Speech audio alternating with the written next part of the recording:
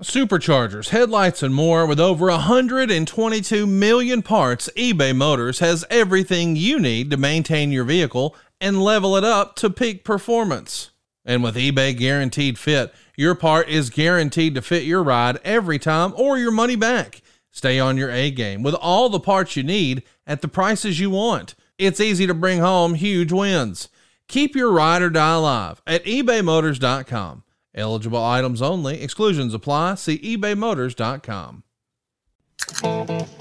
Welcome to Something to Wrestle With. Bruce Pritchard. Well, you know. That's not a rib. She pooted. What a rib? No, yeah, There's no box of gimmicks. Rumor and innuendo. I don't deal in rumor and innuendo. And was he there? I was there. I don't give a shit. I ain't scared of shit. I ain't scared of shit. Fuck him. You, Bruce. I love you. Give me double cheeseburger. Double cheese. Double mayo. Double onion, mother pie. Hey, it's Conrad Thompson, and you're listening to Something to Wrestle With Bruce Pritchard in his new house. Bruce, what's going on, man? How are you? New house, new teeth, new just everything, and what's old is new again, or what's new is old again. Something like that. You know what I'm getting at. I do know what you're getting at, and we sound a little different today. You're in a new environment, and we'll get the sound dialed in the next couple of weeks, make it sound like what you guys are used to. But today, it sounds like you're in one of those great big fancy wooden offices with hardwood floors and wooden walls and wooden ceilings. I mean, God damn, you can't hide money, can you, Bruce? Well, you could sure as fuck not hide it in here. I wouldn't hide it. There's nothing to hide. It is wood. It is cavernous. It is windows all around and all that good stuff. All of the above. And I don't have any rugs in here yet, so I've got nothing to absorb. This is my melancholy voice. You know what? I'm good with it. But you should turn that frown upside down, because the rumor and innuendo is a famous wrestling dentist helped you get your new teeth this week, right? All brand new, baby. All screwed in. Here's. Do you like going to the dentist at all? No. Who likes going to the dentist? No, nobody does. And I was getting my teeth put in, and they're the implants or whatever, and so they take the things out that are in there, and then they screw in an abutment or I don't know what something. They screw this thing into your head, and she lied to me. She says, okay, I'm going to screw this. You won't feel this. This won't hurt. But at the end, it's just going to be a little baby pinch. Well, she fucking lied, because it was a lot more than a little baby pinch. And I let out a gasp. Okay. And she says to me, she goes, Mr. Pritchard, we have patients here. I said, well, not for fucking long if you do that to them. Jesus. So, it was a little painful, but it's done. I've got teeth in my mouth. It's a good thing. Well, we're excited that you're here, but I do have some bad news. Are you ready for more bad news? Oh God, just heap it on me. I don't think your day's going to get better, because from here we have to watch Halloween Havoc 1998. It got here and I queued it up, and I have not watched it. I don't even know what the card is. I have no clue, but I looked at the time, and the things that I said at the dentist are nothing compared to what went through my mind of what I was going to call you when we actually connected today. 3 hours and 15 minutes worth of Halloween Havoc 1998. Fire up your WWE network and get to October 25th, 1998. That's right. Today is the 21-year anniversary of, one of the most talked about pay-per-views of the year, but maybe not for all the right reasons. This is going to be fun. I'm hoping that I can get you a case of the red ass like JR had last week. This could be a good show. Do you want to give it? No, I'm too happy, man. I'm too Mr. Mellow right now to have that possibly happen. Oh, are Are you on the Percocet Express right now? Are you feeling no pain today? No, I'm just in a great mood. Okay, well, I would be too if my office was giant and wooden and cavernous. Give everybody a countdown and we'll do a watch along style Halloween Havoc 1998 on the WWE Network. We would encourage you to throw on your closed captioning, press mute. And when Bruce says play, press play with us, man. And we'll get back down memory lane and let Bruce see a WCW pay-per-view from 21 years ago he never saw. All right, so I'm going to say 3, 2, 1, play. I've got it zeroed out on my thing. When I say play, you hit play. All right, everybody ready? Connie, are you ready? I'm ready. All right, here we go. 3, 2, 1, play. Uh-oh.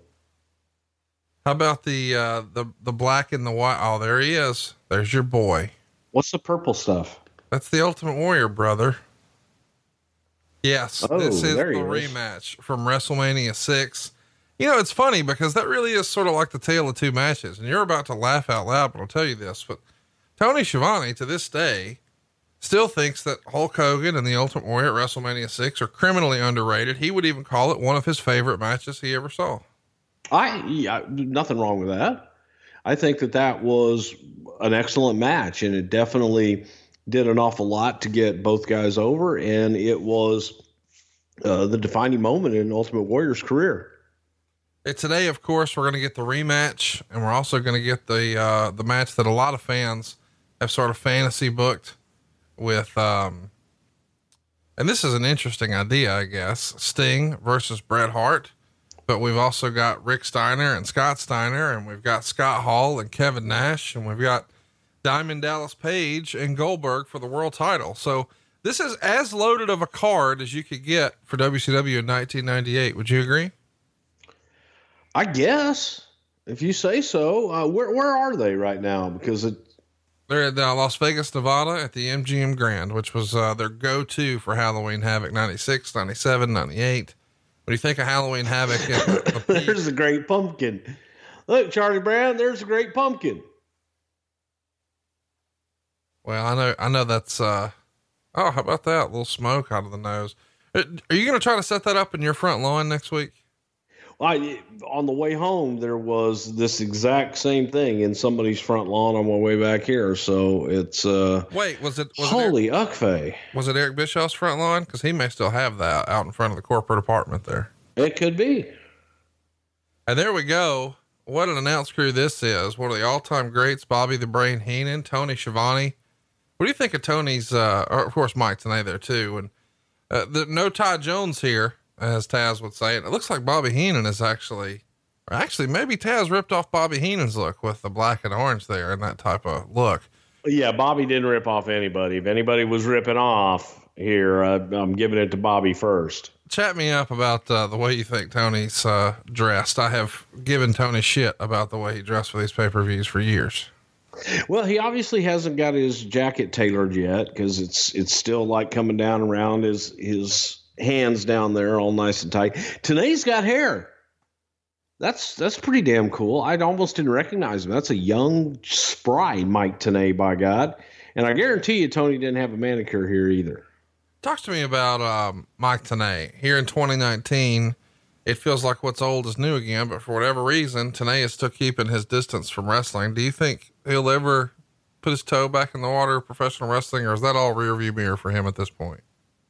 I'm not one to say never. So you never say never. And Mike Tenay was a gifted journalist, and I would actually put Mike in that journalist category, but Mike was one of those guys that did his homework, enjoyed what he did, loved the business, and you never know where you might see Tenay again. You know, what do you think about the Nitro Girls? You and I haven't spent a ton of time talking about them. There goes Sean's wife strutting around.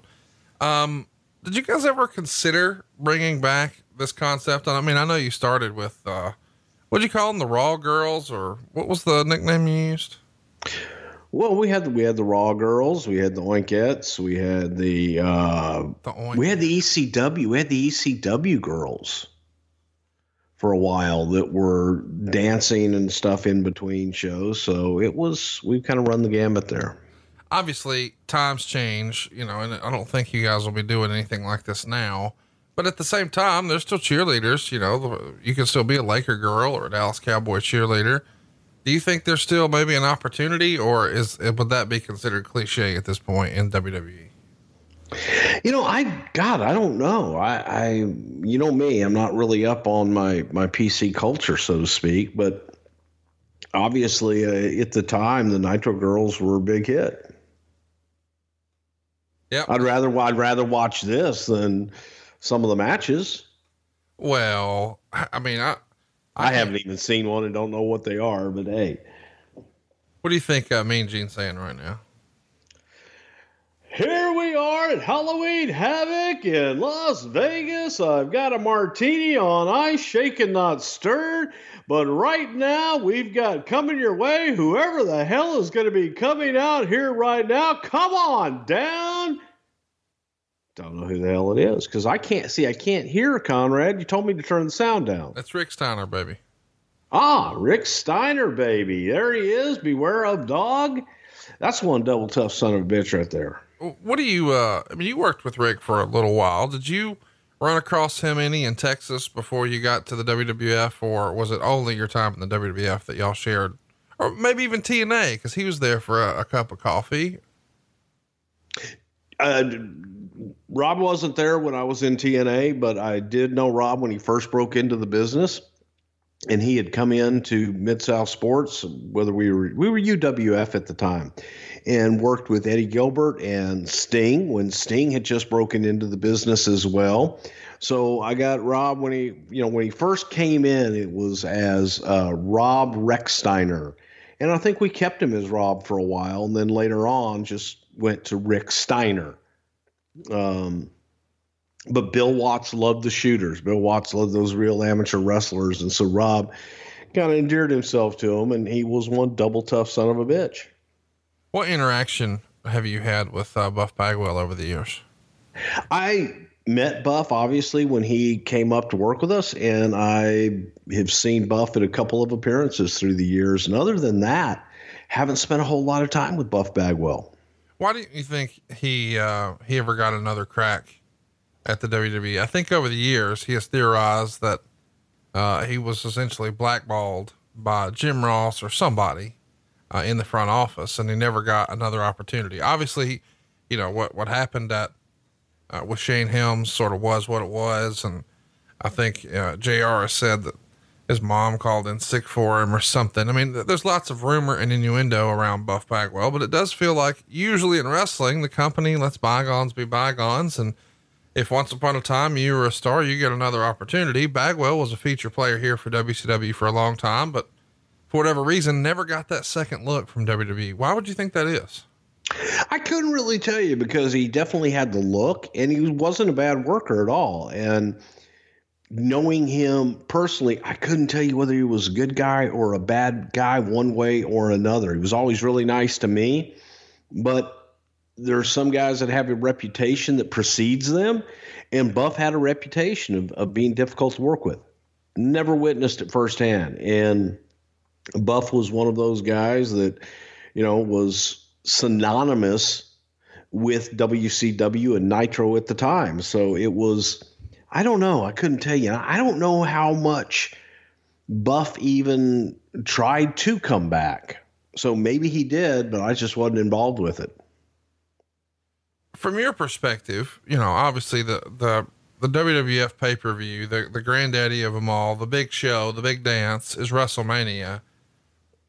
I mean, just your opinion, what was WCW's equivalent? I mean, obviously nothing compares to WrestleMania. I'm not suggesting that, but what would have been their sort of tentpole event annually?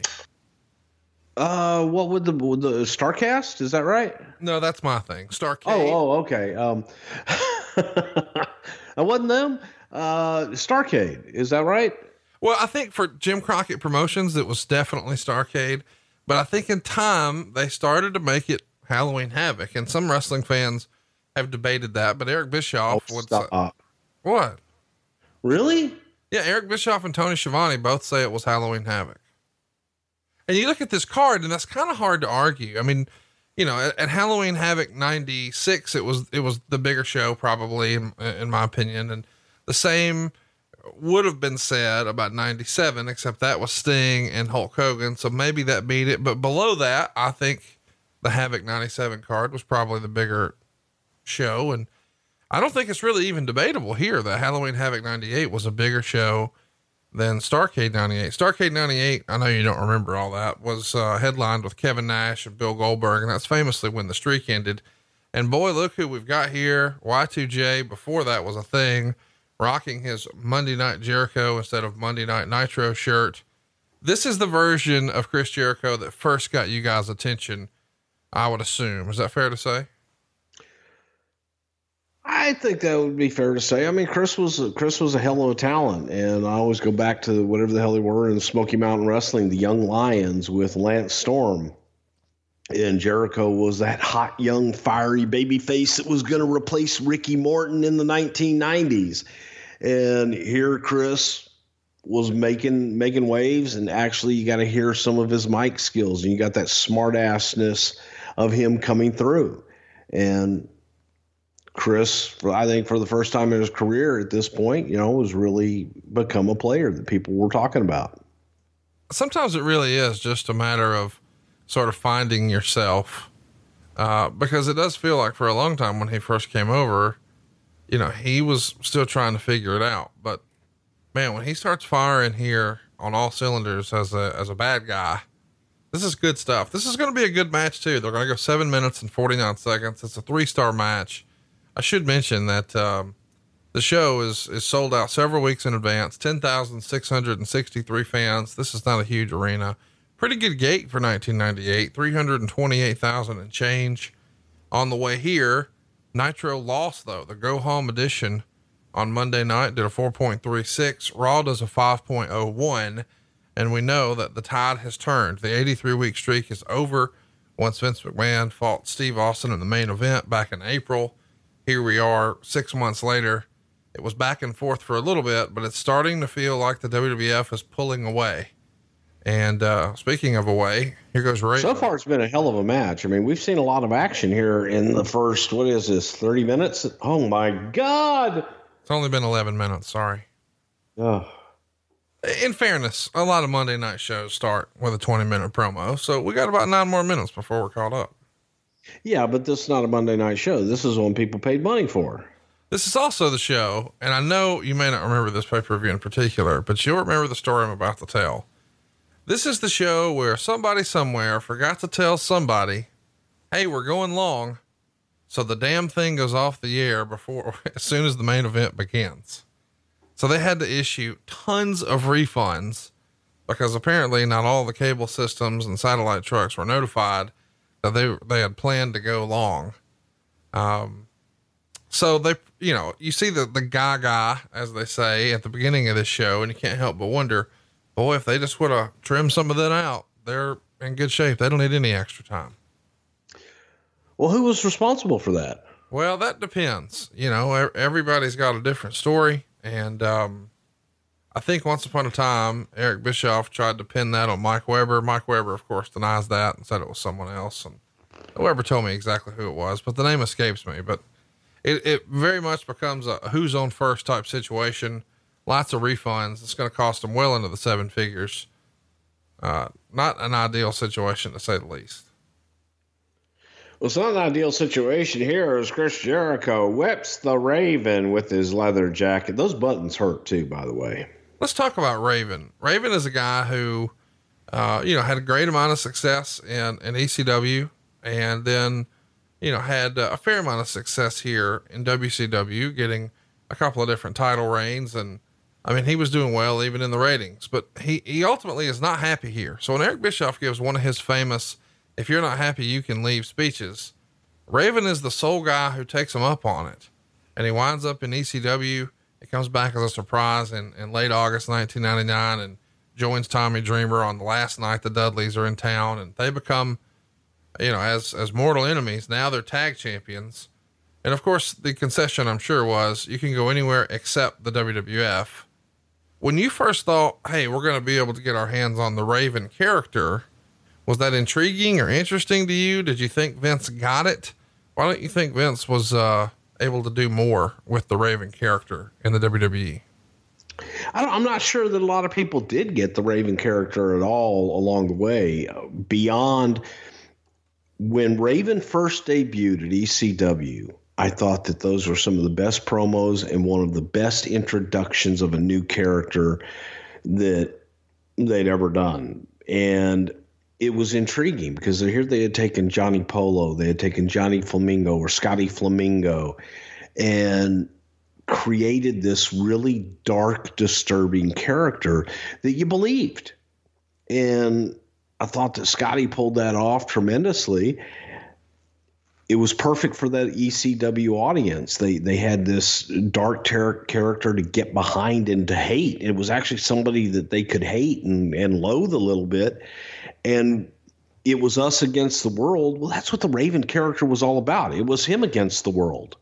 It was what the hell is this, what is in this life for me? It was a dark character. But then as you got into it, I think they went a little too dark on some of the things that they tried to do, and people lost touch with what the Raven character was supposed to be.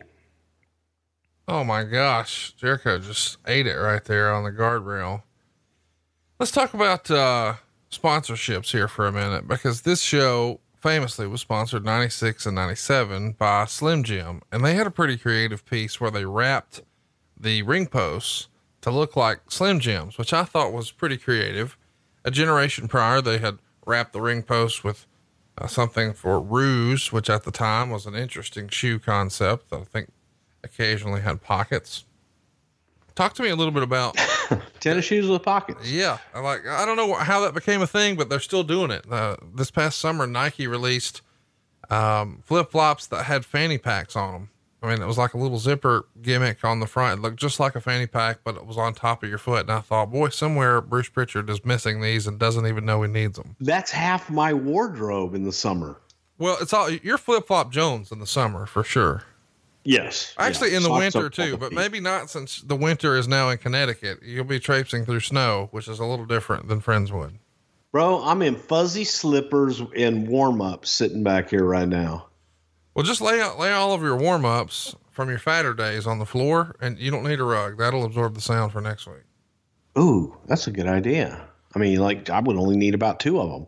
I'll send you some of mine. You might get it done in one if you cut it down the middle. That's fucked up, man. Well, hey, if I can't make a joke about me, who can? Hey, let's talk about sponsorships though. I never really remember the WWF ever wrapping the ring posts. Was that ever considered? Was that ever pitched for a sponsorship as far as you know? No. And as a matter of fact, one of the things that we have always stayed away from back in the day was not, here they've got Snickers on the mat, and that was not for sale. It was sacred ground. To do anything around the ring, on the ring, or anything of that nature just wasn't something that we were interested in. And I'll never forget sometime in the early 90s, maybe mid 90s, when the technology, like when you watch the World Series, right, and you see the background and all those ads change from night to night because that time is being sold, and they can change that electronically and digitally with this technology. And we were watching, they had taken the Olympics, and everything in the Olympics broadcast they were showing us, everything was branded. And you had these subliminal messages all across. Oh, there's Steven Tyler with tits. She's a very nice lady, Linda Rufa, but that was how someone described her one time. She's positively just gorgeous and really nice. But anyway, I digress. We never did the sponsorships like that and didn't want to do that because it's distracting. And even having the logo on the ring is a little distracting. I mean, I know this sounds silly, so forgive me, but when you guys were sort of hurting for certain, and you're taking water coolers out of the office, just whatever you can to save money. And, you and JJ and a lot of the quote unquote wrestling people like Pat Patterson are taking 50% or 40%, whatever it was, pay cuts. nobody said, God damn it, let's just NASCAR the canvas. No, we talked about it often, and it was brought up often, but it wasn't something that we were really interested in doing at the time. And probably during that time, there weren't a lot of offers at that point. But when you're looking at the overall, and here Snickers got a great deal on this because we're looking at it today. Yeah. I mean, that really is something that, maybe long-term ad buys aren't considered, because you look at how many people not only saw it that night, but saw it in, clips that they showed on TV right after, all the magazine stills that they would see. But in addition to that, who would have ever predicted that we would be watching sort of video on demand over the internet like this 20 some odd years later, and they're still getting bang for their buck. Right. And it's just like our podcast. When people advertise on our podcast, the first million people that listen to it in the first week, well, that's one thing. And then the people that keep on going back and listening to it, they get those ads over and over and over again. Yeah. It's kind of fun because occasionally I'll get a tweet like, hey, on your Mr. Perfect episode, what was the mattress company? And it's like, bro, that was 2016. I don't remember. You're going to have to listen to that one again. But something you won't forget is our friends at Blue Chew, because man, they got a hard on for advertising on our show, and it's because they care about your hard on. And if you like talking about sex and you want to remember the good old days, well, man, we got something for you. It's bluechew.com. That's blue like the color blue. And they're bringing you the world's first chewable with the same FDA approved active ingredients as both Viagra and Cialis. So they work. You can take them anytime, day or night, even on a full or empty stomach. And since they're chewable, they can work faster than a pill, even up to twice as fast. Now, this isn't just for guys who can't perform like Bruce. This is for any guy who wants easy. He wants extra. I go to Blue Chew. I got to use the promo code Russell. And you know what I get when I do that, Conrad? A real hard dick. Yes. And I also get my first shipment absolutely positively free. All you gotta do is pay $5 shipping and handling. And so using the promo code Russell, that is the key. And you will be jumping up like Chris Jericho was just now on his victory, because your penis will be huge and erect. Yes. And it will show up. This shipment will show up in a discreet package. No one will know that you wanted to pop a vein on your gimmick there. Give your gimmick the hot tag. You wanted to get your dick on the gas. Nobody will know, because the physician you're going to deal with isn't in person. You get to skip the in-person doctor visit. You deal with the physician online. No awkward conversation at the pharmacy. Shows up very discreetly, and then time to chew it and do it. BlueChew.com. Use that promo code Russell. Try it for free right now. There you go. There's a real dick if I ever saw one. Chris Jericho. What an asshole he is. And he's your winner. He probably knows about Blue Chew. Absolutely. Just a real jerk, being mean to everybody these days. And coming up next, I should mention again, as we saw Chris Jericho retain the WCW TV title, that's a 3-star match. And next we've got a real barn burner. It's going to be Wrath and Ming. The storyline here that I wanted to mention about Raven is that he's going to go on a losing streak, and his mother is going to come out at some point and say he's been lying about having a bad childhood. They try to add a lot of layers to this character. Is that maybe one too many layers? I think that may be a lot too many layers. There they are. Oh my goodness. Eric Bischoff back when he had dark hair for real. That's all. That's like short hair John Davidson look. It is. And there's your boy, Hulk Hogan. I know that you're sort of, biased, but I think Hulk Hogan as a bad guy was equally as good as Hulk Hogan as a good guy. And I know that he captured the imagination of pop culture in the 80s, but he is responsible for sort of lighting the fuse that brought in the wrestling resurgence for its hottest period. Is he not? No doubt about it. And I would say that Hulk was not single-handedly, but without a doubt, he was the one that turned that corner. It's pretty crazy when you think about it too. And I know that Hulk Hogan is not always a popular figure to discuss and put over and be complimentary of in 2019, because there's a lot of folks who still have a sour taste in their mouth. But I grew up a little Hulkamaniac, and sorry, That was my dude when I was a kid. Without Hulk Hogan, I wouldn't be a wrestling fan. And I, like a lot of wrestling fans, sort of got tired of the red and yellow routine. And man, when he switched to this black and white and became a bad guy, he brought me back in all over again. It's remarkable that, you know, he's what got me back into wrestling, and he's what got me into wrestling to begin with. Just probably one of the most special performers in the history of wrestling. I know you and I don't often talk about Mount Rushmore, not from a personal standpoint, but from a Mount Rushmore of wrestling as far as importance. No matter how who else is on those other three heads, Hulk Hogan's on one of them, guaranteed, is it not? He's in the center, and probably the most successful. He's probably the most recognizable wrestler still to this day. You've told a story before that I don't know that we've told in a long time about how when you first came to the company, they were doing marathon television tapings back in 1987 that would last for hours and hours and hours, to the point where the crowd was just worn out. I mean, well beyond 3 or 4 hours, and everyone's exhausted and ready to go home, but you guys are taping weeks of television. But you could always count on one thing. What would that be? The Hulkster, baby. You're going to stay all night long to see the Hulkster come out, because at the end of the night, Hulk must pose. It's amazing to me that, oh my gosh, he's whipping Horace Hogan there. As well he should.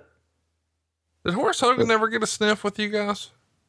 Yeah, he came through a couple times and tried out and work here and there, do some different stuff. So why was it always a miss? Just because they were related didn't mean that he had that it factor, and Horace just wasn't full of personality and never really connected with the crowd. He is the nephew of Hulk Hogan. I think his dad's name is Alan, and that's Terry's brother. And it's pretty crazy how it all sort of interweaves, and somehow Mike Awesome is in there as a cousin as well. So pretty talented wrestling family, but what a legacy Hulk Hogan is going to leave behind. And he's still on TV now. He's got a big pay-per-view with you guys coming up here in about a week or so. It's just unbelievable to think that he's still going strong, man. That's because he's the Hulkster, by God. Did Eric Bischoff have the easiest job in 1998? Just walk out there and be a human mic stand? Well, then he would open his mouth and get heat. Well, he still does that, doesn't he? Well, that's what they say. Look at the guns. And, but see, here's the thing, man. Even you're talking about being the red and yellow little Hulkster. Even when he went black and white, it was cool. It was cool to hate Hulk. And then it became cool to be in the NWO and be in that black and white brigade. So even when it was that babyface yellow and red, they still wanted to be cheering or booing or just being a part of whatever Hulk was a part of. Again, imagine for a minute, if you cut out the Jericho Gaga at the top and you cut out that interview, there's probably all the extra time that you would need right there. Yeah, probably so. And say, are we going to do a spoiler if we say what the last match is? No, it's DDP and Goldberg. Oh, and it got cut off before the finish? As soon as the bell rang for them to start the match, a lot of customers just went immediately to black. And we're just furious because they had sat through 3 hours of Ming and Wrath. And they really wanted to see Goldberg, who at that point was not only undefeated, but the world champ. And he's taking on DDP, who arguably had the hottest finish in the business with the Diamond Cutter. I don't even know that it was arguable. Well, okay. With the Stone Cold Stunner. Yeah, it was arguable. Definitely arguable. The NWO though, what's great about these shirts, as you see, they're scanning the crowd and just one NWO shirt after another. One of the hottest selling t-shirts of all time. And I think one of the questions we get the most on my WCW podcast with Tony Schiavone and Eric Bischoff is, why did they do the NWO Wolfpack? Why did they go to the black and red? And the answer was just so fucking simple to me: to sell more t-shirts. Makes sense. I mean, not only that, you had the black and white, you had the red, and then you had the Latino world order. So you had a lot of different. Well, you did. Sure. No, I'm not arguing.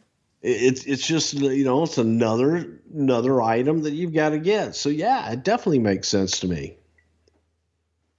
Two interesting performers here. Wrath, the former Atom Bomb. And we know that Wrath is going to be a tag team called Chronic at one point as well. Of course, that's Brian Clark and Brian Adams. Brian Clark still with us today. We've lost Brian Adams, but with his size and look, again, I know it feels like I'm asking the same question over and over, but how in the world did Vince not see more money in Brian Clark? Or did Vince just not think that he had it? He tried it, and for whatever reason, just wasn't sold that he had that intangible it. Well, we did try it, and for whatever reason, it didn't connect with the audience. I think in the beginning it did. The football gimmicks, the atom bombs, people like that, and Brian definitely has a look. He's big, he's a good-looking bastard, and I don't think he was terrible in the ring. But for whatever reason, there was just something missing, and it was along the lines. I'd say the same thing for Matt Morgan. You look at Matt and go, my God, he's got all the tools in the book, and there was just something missing that didn't connect to that next level with the audience. So sometimes you just can't put your finger on it. You can wait. What happened to his atom bomb tattoo? Did he actually he's got no tattoos. Did he actually have an atom bomb tattoo? Yes, he had an atom bomb tattoo that took up like half of his arm. It was originally, I think, a panther or something. Wait, you're not kidding? He had an atom bomb tattoo, like for real? For real. It was atom bomb, and it actually said atom bomb, and it was like a big atom bomb going off. Well, he doesn't have a tattoo. He got it removed. Wouldn't you? Holy shit. Well, I mean, it was a big tattoo, man. I'm just saying, like, all you had to do was throw away a goddamn white suit, and you did. Like this motherfucker had to. Well, I'm not sure I would have gotten a white suit tattooed on me either, but that's a whole other story. Now Taz would have enhanced his if he had just gotten the extra Z and spelled his name correctly. Tell everybody how many tattoos you have. Exactly 0. By the way, our referee here, Scott Dickinson, true or false? Real life Sling Blade. Oh my God. I like mashed taters. I like fried taters. I like mustard in my fried taters. Sling Blade was, Billy Bob Thornton's buddy, your great friend, John Paul Shelnut. That's it. So, versus. By the way, we've got to shout get out him. To JP Shelnut. We've got to get like video footage of him on our social, because we've talked about him enough. Like, I don't think people realize he's like the real life embodiment of Dangdo Boomhauer, man, from King of the Hill. It's unbelievable. I mean, you need like subtitles. It's like Don Vito from Bam Margera back in the day.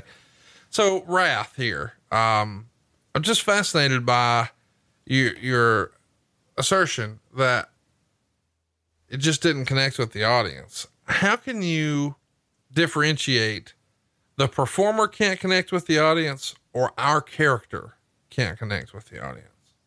Okay. Brian Clark, Atom Bomb, Wrath, every other character he's ever been. Did any of them connect? Fair enough. So were they all just bad characters, or was it the human being that couldn't make the character or connect? There's gotta be that innate, whatever it is, that intangible that can transcend and make the connection with the audience. There are people that have had, what they or other people would consider terrible gimmicks in someone's eyes, and other people's eyes are great gimmicks, and they've made them work. And then there's people with great gimmicks that just couldn't make it work. And it's trying to get that pump handle slam in here, by God. Well, that's his finish. Boy, And that's a lot of man going up there. Yeah, let's talk about that. By the way, that is the finish. Brian Clark, Wrath, picks up the win, 3/4 of a star. There was an interesting spot that we sort of talked through. I don't know that you saw it. Maybe they'll show it on a highlight. When he's on the apron and does the flip body block thing off the apron to the floor. I mean, that's a big dude to be doing that move. Yeah, it is. And hey, Brian was a stout son of a bitch, man. He was strong as hell, but it's just, who the hell is that? That's Billy Kidman in the middle. And that's, Lee Marshall. Lee Marshall.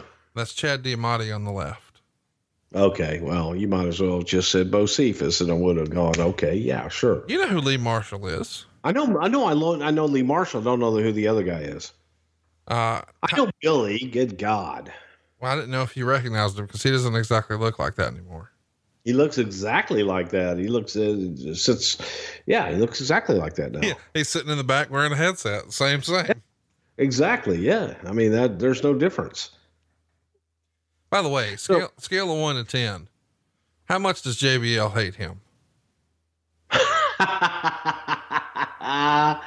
He is Billy Kidman, biggest overachiever in the history of the world. Are you saying he didn't deserve to get that win over Hulk Hogan? Maybe he didn't deserve his push as cruiserweight champion. What in the world are you talking about? He married Tori Wilson. Yeah, that guy's a salesman. Let's just call it like it is. He can close. Oh my God. Yeah. He just couldn't get her to come back for another product. Anyway. What do you think of the pumpkin cam here with Disco Inferno strutting that ass to the ring? Conrad, I've got to tell you that the last hour and a half watching this here show is half of my life that I'm never going to get back. Oh my God. You motherfuckers did Fandango. I won't let you sit here and disparage the good goddamn name of Disco Inferno. Oh, Jesus Christ. Look at him. He's great. Seriously. I'm not disparaging Disco. I think that, dude, okay, now take a look at this. Now, a lot of people would say that's a crappy gimmick. He embraced it and made it work. And he's got the people dancing. They're into it. You know why they're into it? Because he's into it. So, real question. Again, I keep asking this same thing over and over. Why doesn't he get a shot with WWE? Everybody agrees that this was a talented dude, that he embraced this role, that he made it better than anybody expected. And a lot of people have said that he could have been a great mouthpiece. Or, I mean, he knew how to get heat. He knew how to cut a promo. His work was fine, but he doesn't get a sniff with WWE. Is it just some guys had a stink on them? Did Vince or someone in creative think, well, goddamn, that's the WCW honky tonk man. We don't need that. Not now in 2002. I couldn't really tell you because, and actually Glenn and I have talked about it since, and I don't ever remember ever discussing Disco one way or the other. And going back and during this time, when you look at gimmicks and you look at different people, there's somebody that I think could have fit the mold, maybe not in the late 90s, but at the same time, it was a commitment to the gimmick and he had an arrogant, nice, cocky attitude that, why the fuck not? But I don't know what either during this time, there weren't people trying to come in and that's why didn't they get a sniff? Why didn't they come and do this shit? Well, maybe they weren't interested in coming in. Who knows? He's working here, hopefully making a damn good living. Yeah, he is making a good living here, and he had some interesting stuff in TNA, and he's still got a real life gig behind the scenes. And from best I can tell, he's loving life. He's also doing a podcast with our mutual friend Conan every single week. You should check out Keeping It 100 if you haven't already.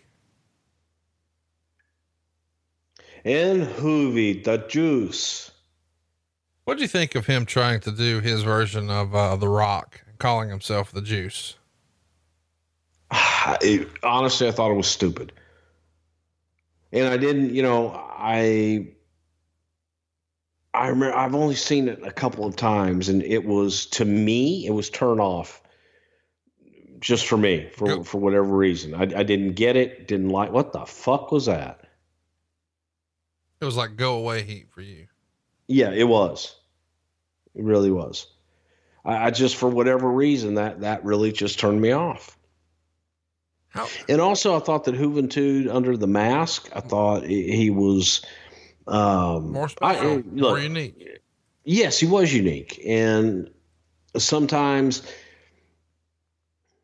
some people don't like masks, you know. Well, let's call it like it is. Eric Bischoff felt like you couldn't really sell with your face. You were expressionless. He wanted to see the sell on your face. And there's a lot of old school wrestling folks who believe that, Tony Schiavone included. But I'm with you. I think I liked Hoovy with the mask better. Yeah, I mean, sometimes a mask gives a guy personality, and sometimes you can have a mystique behind it. But I always loved whenever we would have, you would take the mask off of somebody, and they take the mask off, and people are like, it's a fart in church, because they don't know who the hell it is, unless it's someone that's famous or had been in the territory before, and it just, that part of it always made me laugh, because you're taking a mask off somebody, I don't know who he is. Because if his whole career was underneath a mask, okay, you get to see his face and he looks just like the guy next door. Who the hell cares? Is it fair to say that you're not making many masked wrestlers in the new WWE 2K20 game? Well, you can make as many masked wrestlers as you would like in the 2K20 game, by God. It's finally here. WWE 2K20 is here, and you can relive the groundbreaking journey of the Four Horsewomen and the women's evolution from their start in NXT to 2019, when the women headlined WrestleMania for the first time in history, all in the 2K showcase. And for the first time ever in WWE 2K, you can play as both female and male characters in My Career. Unlock WWE Legends, original characters, and unique environments as you make your way from the Indies to the WWE Hall of Fame. My Career is fully voiced, featuring performances by over 40 WWE superstars, NXT superstars, and legends, making this the best My Career experience yet. WWE 2K20 also shines a spotlight on Roman Reigns in 2K Tower's Roman's Reign. Players will follow the big dog through his early days in WWE, including his time as a member of The Shield, to his rivalries with Brock Lesnar, John Cena, The Undertaker, and more. Overall, players will compete in 16 matches and live out key chapters in Reigns' impressive mark on WWE history, all while claiming championships and igniting the WWE universe along the way. The WWE 2K roster is loaded with more than 180 of your favorite WWE superstars, legends, Hall of Famers, NXT superstars, and never seen characters you just have to see to believe. It's available now for Xbox One, PlayStation 4, and PC. And Bruce, I just got my copy this week. I know you got your copy this week. I'm looking forward to creating a Bruce Pritchard and a Eric Bischoff and a Tony Schiavone and a Jim Ross, and Arn Anderson's probably in there, and just having you guys beat the shit out of each other. Well, I'm going to create you and beat the shit out of you. Whoa. I got I actually have my 2K20 right here, from my PS4.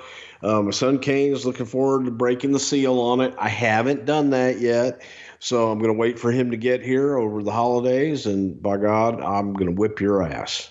Well, I didn't say I was going to beat you up. I said all my other co-hosts were going to fight. And why would you be worried? Aren't you a self-proclaimed 2-time karate black belt Hall of Famer? No, I'm a 3-time black belt Hall of Famer. I'm not self-proclaimed. It's just a simple fact. So why are you you don't think you can take JR? You don't think you can whip Tony I can Schiavone? take anybody. I can take everybody. Well, then why are you worried? Why are you wanting to beat me up? What did I do? On principle. What did you do? What did you do? We're 3.5 hours into this pay-per-view and I haven't seen.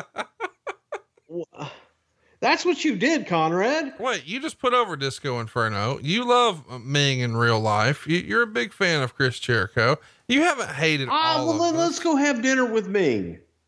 Well, he would eat you. If he wanted to, he could. Yeah. Not a lot I could do about it, even being an 18-time black belt Hall of Famer. Wait a minute. A minute ago, it was 3. Well, I've gotten that much older in this time watching this pay-per-view. I'm sure I've been inducted at least 15 more times. Let's talk about some behind the scenes goings on here in the company. What is Charles Robinson doing skipping backwards? Charles Robinson, by the way. Oh, wait, have you been watching The Righteous Gemstones on HBO? It's over now, but did you watch this season? I don't even know what you just said. When we hang up, I need you to go into the living room and tell your lovely bride, find the DVR remote and record the entire season of The Righteous Gemstones on HBO. It is your new favorite television show. I am sure of it. You're welcome in advance. You're going to learn about the miracle, the gift that is Uncle Baby Billy and the shuffle back step. You're going to love it. I'm just telling you. And you're going to try, next time you pop a Blue Chew, you're going to try a new line at the house. Who wants to suck an old man's cock? You're welcome. What the hell is wrong with you? This is what our lives have become. Yeah, it is. Listen, I'm trying to be entertaining. It's a goddamn Disco Inferno match. Cut me a break. Well, Hoovie's there. Oh, well, okay. I understand now. Before the refunds, this did a 0.78 buy rate, $3.48 million gross for WCW. But the ratings are telling you that, well, the WWE is pulling away. In men 18 to 34, Nitro's doing a 4.3. In men 25 to 54, they're doing a 3.4. And in men 55 plus, Nitro's doing a 2.9. This is so far through the calendar year 1998. Raw, by comparison, is doing a 3.8, a 2.7, and a 1.9.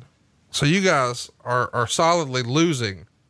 But as we get closer to this pay-per-view, that changes quite a bit.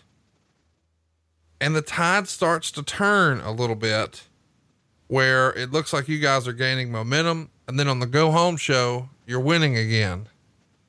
This is an interesting time because your business is hotter than ever, but so is WCW's. WCW's year over year growth from 95 to 96 was phenomenal. 96 to 97, more of the same. But even 97 to 98, their average gate in October of 97 is 79,000. Their average gate in October of 98 is 159 grand. They're up 100%. They're up in attendance from 3944 to 7559. That's 91%.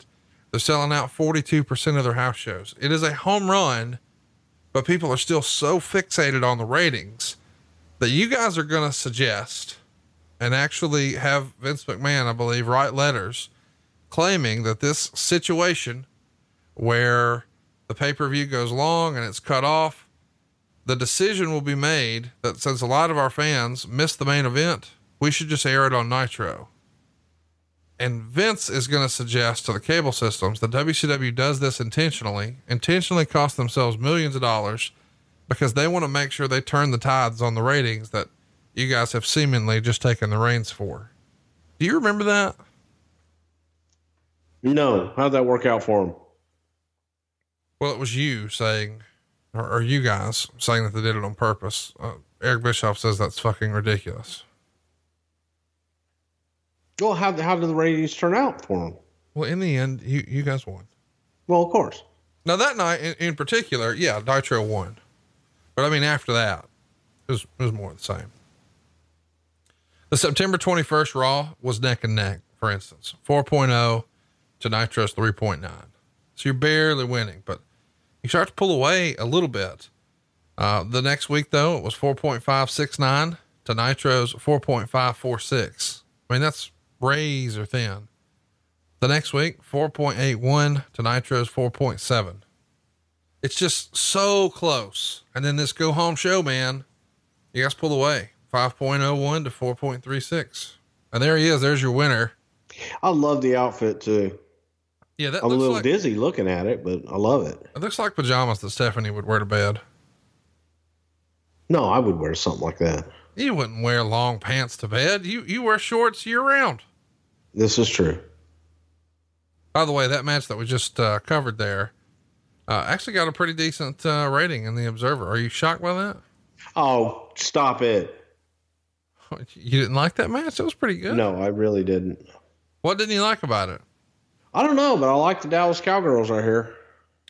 You know what? I think if I show you enough of this old shit, we might see some SmackDown gals or something. Ooh, they got chairs. They got chairs. I wasn't sure what you fucking said. Chairs. Okay. Yeah. Chairs. Can you do that? Oh, I can do all things through Christ who strengthens me. What? I didn't say anything. Oh my God. What? I don't know. All right. So the match got 3 stars. So it's pretty good. Scott Steiner's going to do an interview coming up next, I think. And I think he's going to, bring out your great pal, the Giant. Is in the Big Show? The Big Show before you. But he wasn't a Big Show yet. No, he's still the Medium Show. Okay. What do you think of the transformation of Scott Steiner that you knew with the long mullet, skullet, whatever you want to call it, and the singlet, and now totally new look here, short bleach blonde hair, very superstar Billy Grahamish. Yeah, I thought that it was a hell of a reinvention for Scott, because when I first saw him, the TV before he debuted, and he had his hair cut and bleach blonde and had no idea who the hell it was. You hadn't seen any of this stuff. Well, I saw him in a hotel. I saw him at the Holiday Inn in Pittsburgh. Boy, that night has been coming up an awful lot recently for some reason. But I saw Scott for the first time there, and I was like, who the hell is that big son of a bitch? And it was, that's Scott. It was Scott who? And it was Scott Steiner. So from what he had been, the tag team with his brother and coming out, reinventing himself, gave him another 10 years of his career easily.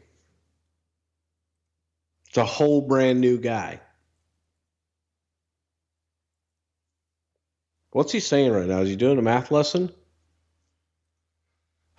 I wish, but no, I guess sort of what he's doing is he's suggesting that they do a tag match.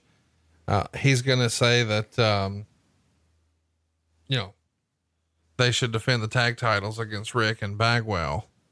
And I think JJ Dillon's going to come out and give a ruling on that. And then we'll be treated to a match that I know you'll enjoy. It sounds like I can't wait. I don't know why you're so negative about this show. It's one of the biggest WCW shows in history. Conrad, I believe that the term, I can't wait for you to shit on this, was mentioned to me when this was suggested. Yes, that's true. I'm just trying to play devil's advocate or whatever. Is that what you're playing? Well, I know that there is one match on here that is going to make you laugh out loud. Oh, please tell. Well, it's Hulk Hogan and the Ultimate Warrior. Oh my God.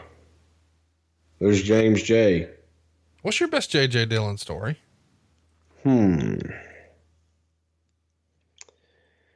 Well, I think that my favorite James J. Dillon story is when JJ was a manager in Houston, and JJ was a good manager. JJ could get heat, but JJ liked to fancy himself and liked to let everybody know that he could also work, because he started out as a wrestler, and that was his dream. He always wanted to be a wrestler, and for whatever reason, he couldn't get over as a wrestler. And I think Gary Hart or someone made him a manager, and that's where JJ really saw his success. But he came to Houston, and he was a manager of Mr. Sakurada and Mr. Hito, and he also managed Abdullah the Butcher. He managed Archie Goldie, the Mongolian Stomper.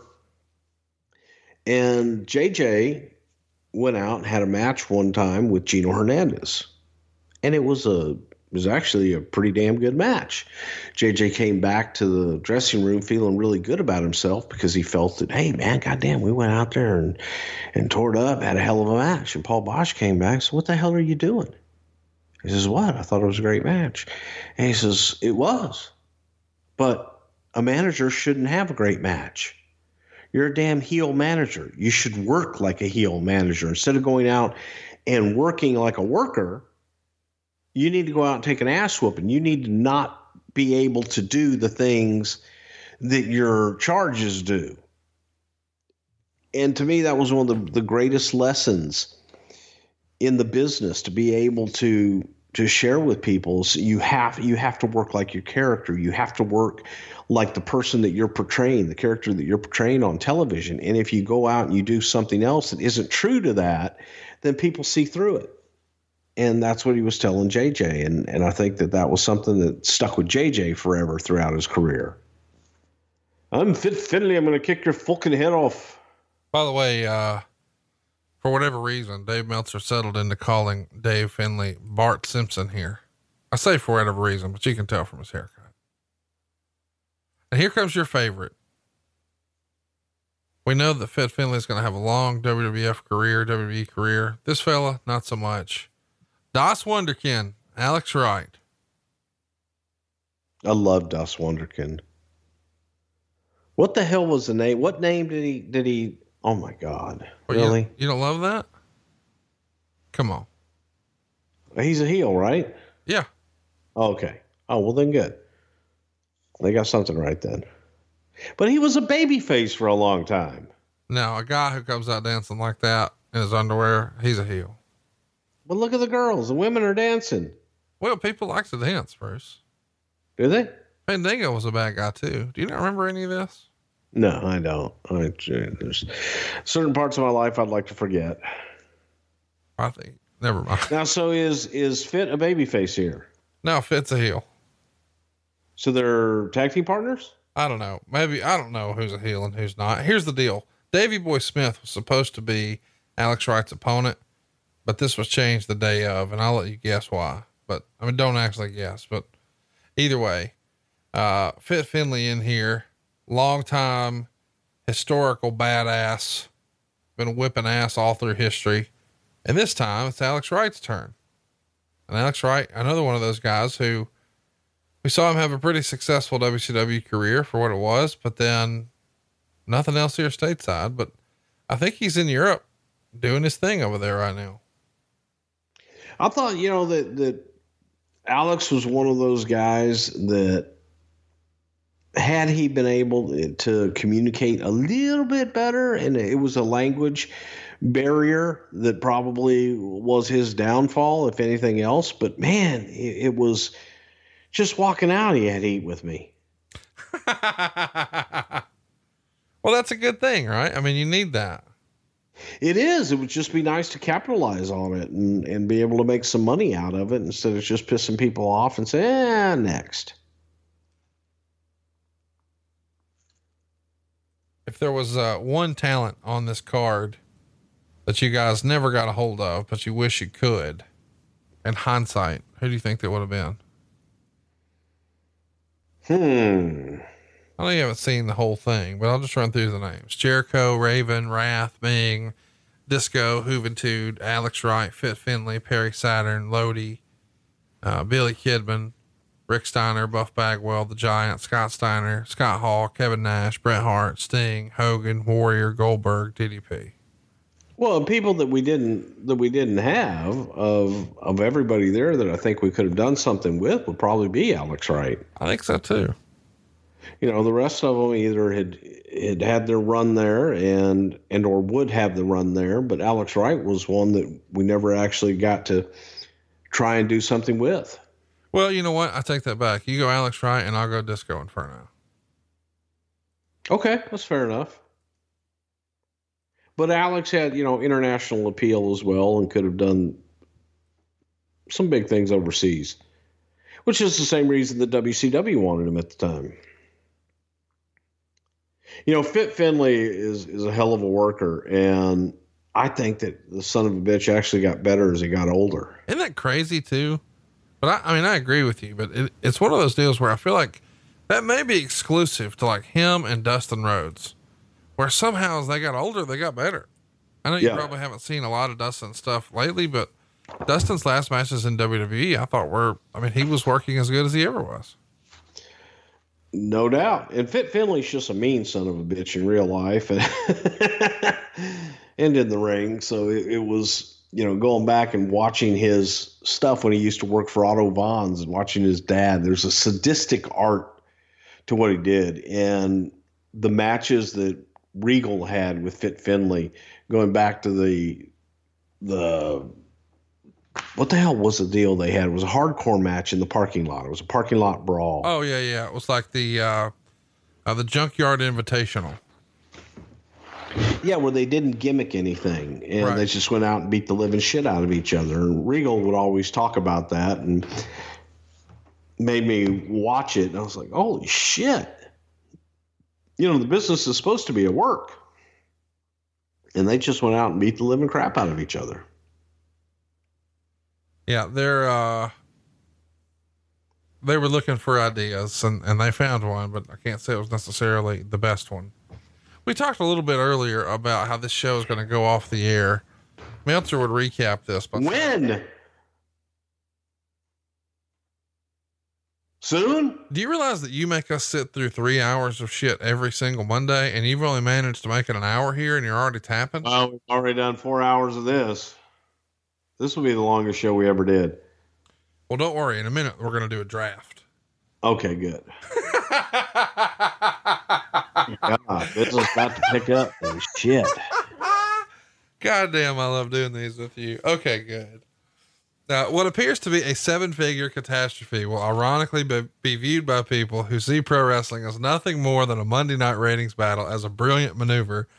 It wasn't either brilliant nor a maneuver, but the result of approximately 25% of systems shutting off the Halloween Havoc pay-per-view early and WCW putting the Goldberg DDP title match on free Nitro the next night was that Goldberg and Page broke the all-time cable television record by doing a 7.18 and a 10.2 share, which is 5.3 million homes and approximately 7.78 million viewers.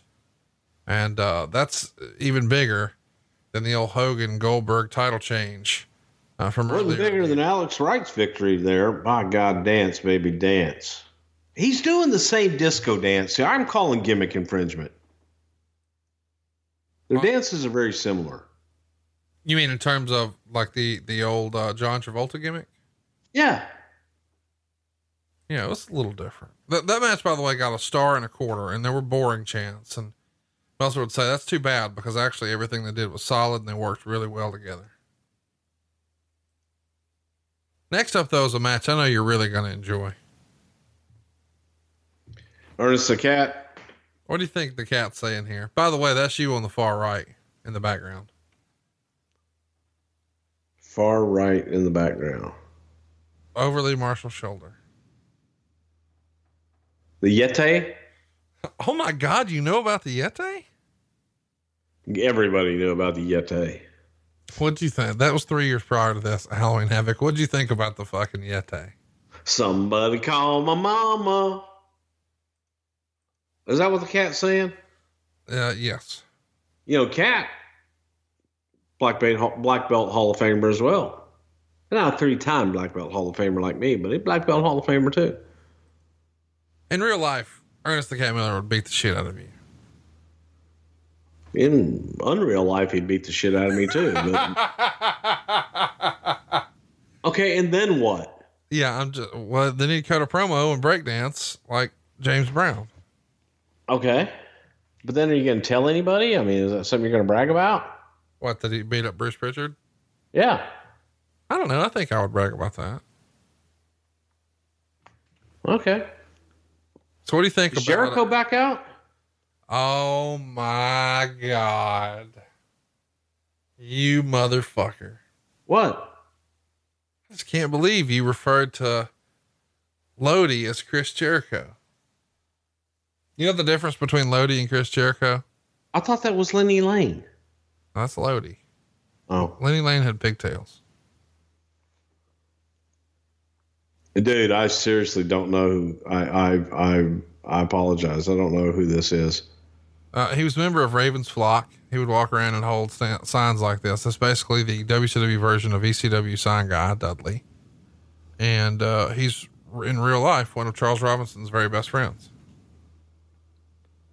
Well, then that makes him a good guy. Yeah. Cause we know that Charles Robinson is legit salt of the earth. Yes, he is. What about this guy? Man, I think that Perry Saturn was the guy that I wanted, back in the day. And I thought that Perry was unique and just could be, I thought that, man, this was a megastar in the making.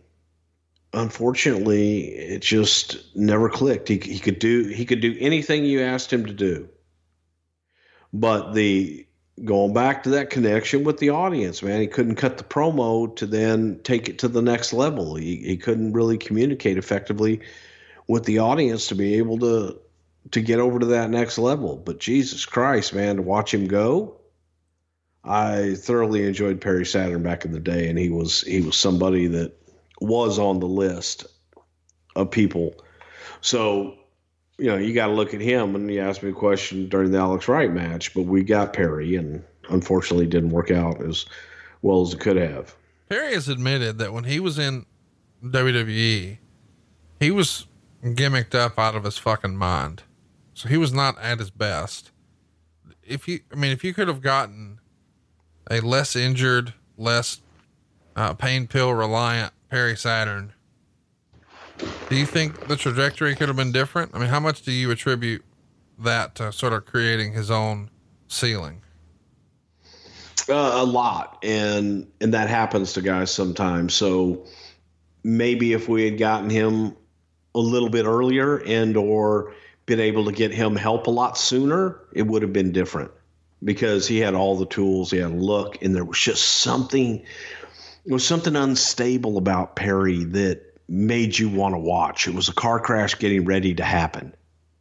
Was it his eyes? I'm not saying that to be funny, but it always felt like he had like this, his eyes were telling a story. Yes, they were. And it was a crazy story, because you looked at him and you weren't really sure what this guy was capable of, but he looked like $1 million, and he could do some incredible shit and was smooth doing it. So there was a mystique about Perry Saturn that made you go, I believe him. Believable is the best thing I can say when describing Perry. Lodi lives in Texas. God bless Texas. I might be wrong on this, but didn't Perry Saturn go to wrestling school with Triple H? Yes. Yeah, he was trained by Walter Kowalski. He and Perry Saturn and Mike Hollow. All those guys, they did go to Walter school. Who is Mike Hollow? Mike Hollow is one of Kowalski's students, and Mike was an enhancement guy with us, but Mike was also a trainer. Chris Nowinski is another one that went to Kowalski school. So Kowalski was that go-to guy in the Northeast and the Boston area where he produced some great talent. And I think Chyna went through there too, didn't she? It was probably later, but I still think it was later. Yes. I think Perry was there in like the late 80s and very early 90s. And it was more like early to mid for Triple H, and definitely mid for Joni when she went through. But you don't really hear people talk about, I guess wrestling schools have just fucking changed a lot, but you don't hear people talk about Killer Kowalski as being this world renowned trainer. But when you hear Perry Saturn, Triple H, Chyna, I mean, he's put a lot of big stars, out there on the scene who did a lot of big things. What did you hear about Kowalski's training techniques or lack thereof or whatever? Kowalski was old school, and Kowalski is one that he instituted fundamentals into the talent at a very young age. And it was repetition and respect for the business, and that he made you do it the right way. And you weren't getting out of the school until you knew what the hell you were doing. And Walter was a stickler on that. And Walter was the one for many years in the WWF that all of the enhancement talent had to come through, and you had to basically pass the Walter Kowalski test to be able to work on television. And you had to prove to him that you were safe and that you knew what you were doing and had the fundamentals before he would ever let you get in the ring. And there you go. I knew you'd like this match. 3 minutes and 50 seconds, quarter star. Originally, by the way, we should mention Eddie Guerrero was supposed to face Perry Saturn, but he wound up having a transportation problem, AKA missed his flight.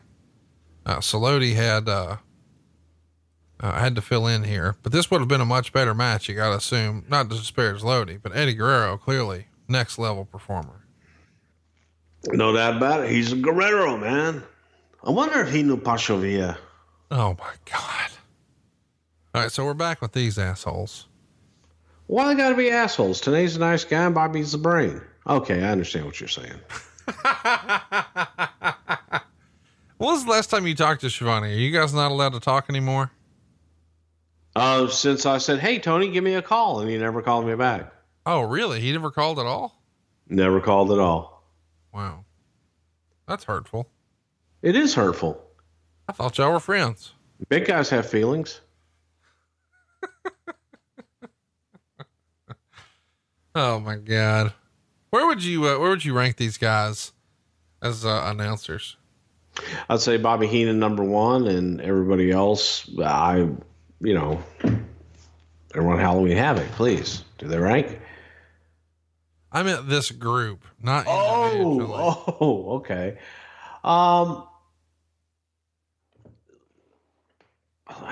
They had chemistry. I thought that they were good, frankly. Let's break down. Like Tenay. Here's what I liked about Tenay during this time is Tenay spoke when spoken to. And Mike didn't have to carry the conversation, and Mike didn't have to do all the heavy lifting. So I think that Mike was a lot better when he was an analyst and could throw the facts in and tie things up. And I think that was Mike's best role. And Bobby used the brain. Let's talk a little bit about the differences in the roles as the announcers, from a color and a play-by-play and an analyst. I mean, if you had to go back and look at your favorite duos, what was it about them that made those duos stand out, not just to you, but to the fans versus, well, never mind. Hey, hang on now. This feels like we've had a lot of Nitro girls so far in this show. And imagine if they just cut out the Nitro girls. No, they could have got that last match on. It's pretty remarkable. It goes 3 hours and 22 minutes. This show does, and it was supposed to be 2 hours and 50 minutes. Meltzer would say the decision to go past the scheduled 3 hours was a late decision, perhaps as late as the day of the show. WCW had planned to go 3 hours and 15 minutes, and much of the heat has fallen on a company liaison to viewer's choice in the cable industry, who apparently didn't get the word out of the importance that the show was going to be going longer than initially scheduled. Did you just fart? It sounded like a real sick fart. Feel better? No, man. I didn't fart. But I'll tell you. Oh, God, not this. What? Pancho Villa, man. He got un pistola. Me no have un pistola. Hey, great. This goes back. Yeah, we got another disco match. Are you ready? You got to be ribbing me. Nope.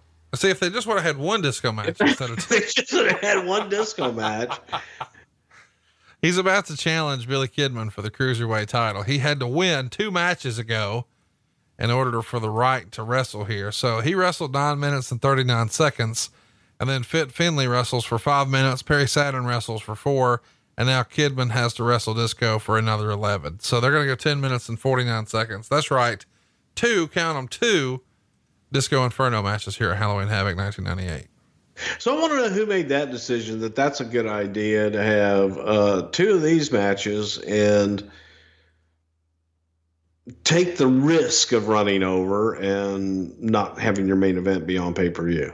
I'm going to guess that it's Eric Bischoff. By the way, I don't know if you've seen, but Bischoff has decided to double down and he's got t-shirts right now over at ProWrestlingTees.com. And if you want what to about BrucePritchard.com? They got hang on, we'll get there. But at EricBischoff.com right now, it forwards to his Pro Wrestling Tees site. So EricBischoff.com, and he put out 3 shirts this week. I think you get a kick out of. It's Bischoff Moving Company. We'll get you there and back again with a moving truck. Another one has it's like a place setting. It says you could find me in catering. And a third one that says 83 days with Eric Bischoff, and it's fashioned to look just like the 83 weeks logo. And I thought if anybody could appreciate those shirts this week, it would be you. Yes, I can. God bless my friend. But yes, you can still go to BrucePritchard.com and buy t-shirts. I was trying to put over your friend, but it's got to be all about Bruce. It's always all about Bruce, damn it. Go to BrucePritchard.com. Unbelievably, there's actually a fucking Pancho Villa shirt over there. I know you haven't seen it Pancho Villa? yet. No, no Pancho Villa? I'm not sure thing one time. You have un pistola? I don't have un pistola. You take a shit. I don't have to take a shit. But I took a shit. Yes, un pistola. I don't have un pistola. Did you ever see that episode of Happy Days where Fonzie was water skiing and he literally jumped over a shark? God, that was awesome. Yeah. Our show just did that. Okay. Just now. It's pretty cool, huh? Yeah, 7.5 hours into this, and there's another Disco Inferno match. Are we still on the same day? Yeah, this was dude, let's be clear. A week from now, you guys are going to run a 17-hour event. I hope so. Yes. It will be filled with riveting action. And it'll be faster than this. Oh my goodness sakes. 10 minutes and 49 seconds. By the way, you're also going to see a little bit of the Macarena in this match. It's going to get 2.25 stars. Macarena. Tell me your favorite Macarena story. My favorite Macarena story is when it first came out and vacationing in Cancun and asking why they were singing about macaronis. We ought to mention that we've got lots of new fun shirts at BrucePritchard.com, including 1 + 2 + 3 = 6. Use promo code WRESTLE. Lunch with who? Pancho Villa. We've also got I'm Stiped. Another use promo code WRESTLE. The fresh paint of coat shirt, which is long overdue. But we've got, and I think you'll like this. There's nothing on it's a red shirt and there's nothing on the front of it. It's just a plain red shirt. But on the back, there are 5 little slits cut into the shirt and there's yellow underneath the red. We've also got that in yellow with red underneath. It's phenomenal. It's a ripped back shirt. But my favorite shirt, and it ain't even close, is a sad version of the hand baby. It looks like the hamburger helper baby, but he's upset. And it says over him, he's a hell of a hand. Of course, we're talking about Mark Henry and Mae Young's hand baby. And that's all available for you right now at BrucePritchard.com. And don't forget, when you pick up a shirt at BrucePritchard.com, you get a shirt. A damn nice shirt too. Yeah. Lots of different styles you can take as well. Has someone not figured out that they should have given them the cue by now? No, they got to go 11 minutes, buddy. Go home is what he's telling him. Let's go home now, Billy. Now, the next thing after this is going to be the best thing on the show, which I think you'll like. It's a Conan segment. It's not a match. And they put that on and they didn't have their main event? No. Then we've got Rick Steiner and Buff Bagwell taking on Scott Steiner and the Giant. And then we've got Rick Steiner wrestling Scott Steiner. And then we've got Scott Hall and Kevin Nash. And then we've got Bret Hart and Sting. And then, and then we've got Hogan and Warrior. I hate you. Yeah, I know. You hate you right now. I do, because I'll be honest, this is a little Clockwork Orange. I mean, I feel like I've got you laid back. I've got those eyelids peeled. We're rolling, baby. You do, and not my regular office chair either. That's nice and comfy. It's this old Sid Katz who left me his office chair in this office. That is an 80-year-old supermarket magnate, and it's just not as comfortable as my chair in the other room. Did you just give the name of the former owner of your home? Should I not have done that? No, I think it's awesome. But you said he was like this big supermarket magnate. And you're a podcaster and you live in his old house now? Yes. Wow. Thanks, must be sitting in his old chair, at his old desk, in his old house. You gonna go do a little supermarket sweep later? Maybe I will. Maybe I will. Do you want to tell everybody about your new house while Disco has this rear chin lock on? You know what, Conrad? I kind of like this old house, and I didn't really care for my last house. But your last house was badass. It had that badass pool that we all saw on Vice last year, and you had your really cool detached office. I mean, I didn't even know it, but you had like a giant sign on the exterior for something to wrestle with mine and your cartoon heads. That was awesome. That's gone now. Yeah. What do you think they're going to do in that old office now? The new owners in Friendswood, Texas. I bet they won't make a two-time podcast of the year. Do you think? No, sir. They will not. They will not. I think they're going to make it into a room for their mother-in-law. Lame. I know, right? If they only knew. The shit if they only we knew the shit that was produced out of that room. Seriously, it was on the WWE Network. It was on national TV. I mean, I saw our historic downloads the other day. Dude, I gotta send that to you. Like, that report was fucking insane. Cause I guess behind the scenes, we can tell everybody we're moving to Westwood 1. So some of you are listening to this for the first time on Westwood 1. But if you haven't, you will next week. And, yeah, that download report, dude, we need like a ticker out in front of your new house. It's like those old McDonald's signs where it says, 10 billion served or whatever. Cause son, we're pushing some numbers. It's kind of scary, isn't it? Yeah. And I'm wondering like, if I need to tone it back a little bit, like, holy shit, I'm saying a lot of crazy stuff on here for this many people to be listening. Yes, you are. I mean, wait a minute. I guess I don't have as much to lose as you do though. Right. I mean, you're in a former supermarket magnet's house. I am. It's a very nice supermarket magnet's house. I've just got my humble house on a modest shit. Hill. What? It's a modest home. It's a mansion on a mountain. Well, overlooking the city of Huntsville, Alabama. That's not true. It is true. Okay, you've got an infinity pool that overlooks the city. Disco Inferno was underrated, but I never understood wrestling in bell bottoms. That feels like that would be uncomfortable. Would you rather wrestle? Stories. Pritchard Wing. Would you rather wrestle in bell bottoms or jean shorts? Jean shorts. But combat boots or wrestling boots?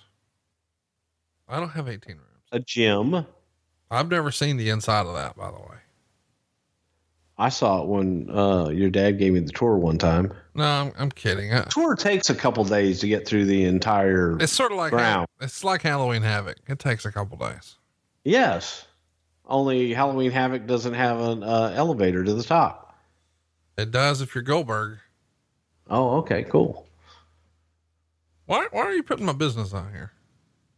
Why am I what? Putting my business out here. Talking about my elevator. Because I love your house. Dude, I hope to grow up one day and have one. One of the first times you visited after you made the fatal mistake of telling me that you hated pickles. That was me. I loved that. It. Was really me. After not only that, but I'd had massive heart attack. You damn near killed me.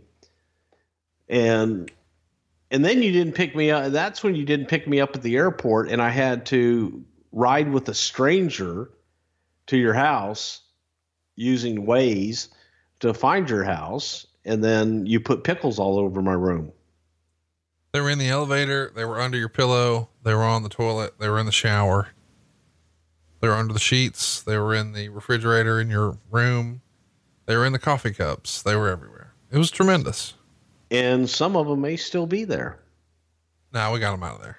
I don't know if you got them all. We did a little remodeling. We got it out of there. You put the Silva wing up there and had his dog shit all over the place. Forgot I told you about that. His dog is never the official dog of something to wrestle. No. I don't know. I mean, that fucking dog needs a Sarah McLaughlin theme song every time I see it. Like when it comes into the room, I just want to hear sad songs because he didn't take care of that animal. The animal's neglected. I'm just going to tell you. And they put the Hannibal Lecter thing on him. Yes. And not only that, he doesn't shit out of his butt. He shits on his butt. Not like on the back end, but on top. How does a dog wind up with shit on the top of his back? How does that even happen? You stupid little bastard. Well, in Monterey, where they lived before they moved to Alabama. So what you're saying is that dog used to be a drug mule and he's got a colostomy bag and I got it. Yes.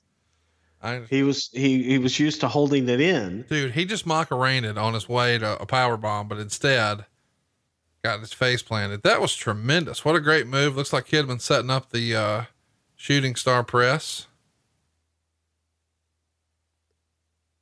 Hey, Macarena. Man, what a cool move that was, especially for 1998. And there's your winner. Look, it wasn't that bad. 2.25 stars. Coming up next, though, something I think you're going to really enjoy. Conan. What a cool segment this is going to be. Do you think we'll ever see a cruiserweight like Billy Kidman again? You know, where he's sort of, cause this is an interesting character. The Billy Kidman character was really a WCW. I thought that was the video.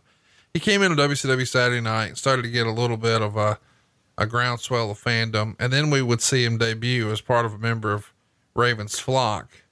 And then he slowly but surely went from, you know, sort of scratching himself and things like that to turning and evolving into this. It doesn't feel like we've seen a cruiserweight underdog story that's going to go like this again, because ultimately he winds up having a match with Hulk Hogan and getting a win. I mean, that's a pretty fucking remarkable story for a cruiserweight. Absolutely. And I think that it was one of those childhood dreams. And you look at Kidman and he came, I believe Billy was trained by Alpha. That's right. Yeah. And just, that's a tough way to come up in the business going through the Wild Samoan training school. I really hope that Eric Bischoff has that giant inflatable pumpkin. Yeah. Well, I'm pretty sure it's down the street from me. What? Same thing with the guy snorting blow in the back. You sure that's not Michael Hayes? Well, no, that guy's got more hair than Michael. That's true. Yeah. The Halloween Havoc name. Are you surprised y'all never adopted that? I mean, you went with Great American Bash. Eventually you brought back War Games for NXT, but Starcade's even back, by God.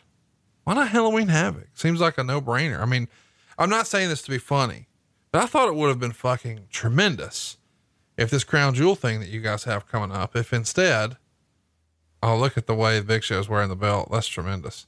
If you guys called that show Halloween Havoc, it's happening on Halloween, that would have been awesome. Do you think Vince has any appetite at all for the name Halloween Havoc? It doesn't seem like it. Why is Big Show smoking? Because he can. He's smoking a cigarette going to the ring. Wait till he gets down there. He's going to reach under the ring, pull out a cane, chug a beer, pile drive a woman through a table. It's a different era. No, really, he's smoking a cigarette. Why is he smoking a cigarette? I need to know this. Should have been watching, buddy. Well, so this is his character smoking a cigarette going to the ring. Yes. Oh boy. Hypothetically speaking, do you think Scott Steiner was on any performance enhancing drugs here in October of 98? Just when you take a look at him, just the eye test. Well, it looks like he works out a lot. Oh, clearly. I don't think we have the same diet. I'm just guessing. I don't know what he was eating, but I'm just abs. Look, abs like those are made in the kitchen, buddy. Well, Megan ain't made me shit. Well, no, abs like ours are also made in the kitchen too. Different ingredients. Just saying. Is he going to fall down? Oh, he did fall down. That's his gimmick. He would do that little dance. I think I'm going to need you to do that on your way to the bedroom tonight after you pop a Blue Chew. Well, I'll do that just because I've got a step, like one step from my office up into the rest of the house, and I forget it every time I walk in here and about break my ass. By the way, when you see those little dogs on Rick Steiner's shoulder, it makes me think of, those are silver, but it makes me think of solid gold. Did you know that up to 80% of the immune system is influenced by the gut? Or that supporting the immune system through proper diet and digestive health enables pets to better fight environmental allergies? Solid Gold is passionate about gut health because a healthy digestive system positively impacts the immune system and overall wellness of pets. Solid Gold was the first holistic pet food company in America, started in 1974 by Sissy McGill. Now, Sissy was a trailblazer and a pioneer who disrupted a male-dominated industry and created a natural pet food before it was cool. Sissy was inspired by European pet food and the fact that European Great Danes lived longer than American counterparts. Her first recipe, Hund and Flocken, has now provided high-quality nutrition and digestive health for over 20 generations of dogs. Solid Gold's nutritional platform is inspired by their founding belief that high-quality food is the best way to impact our pet's mind, body, and spirit.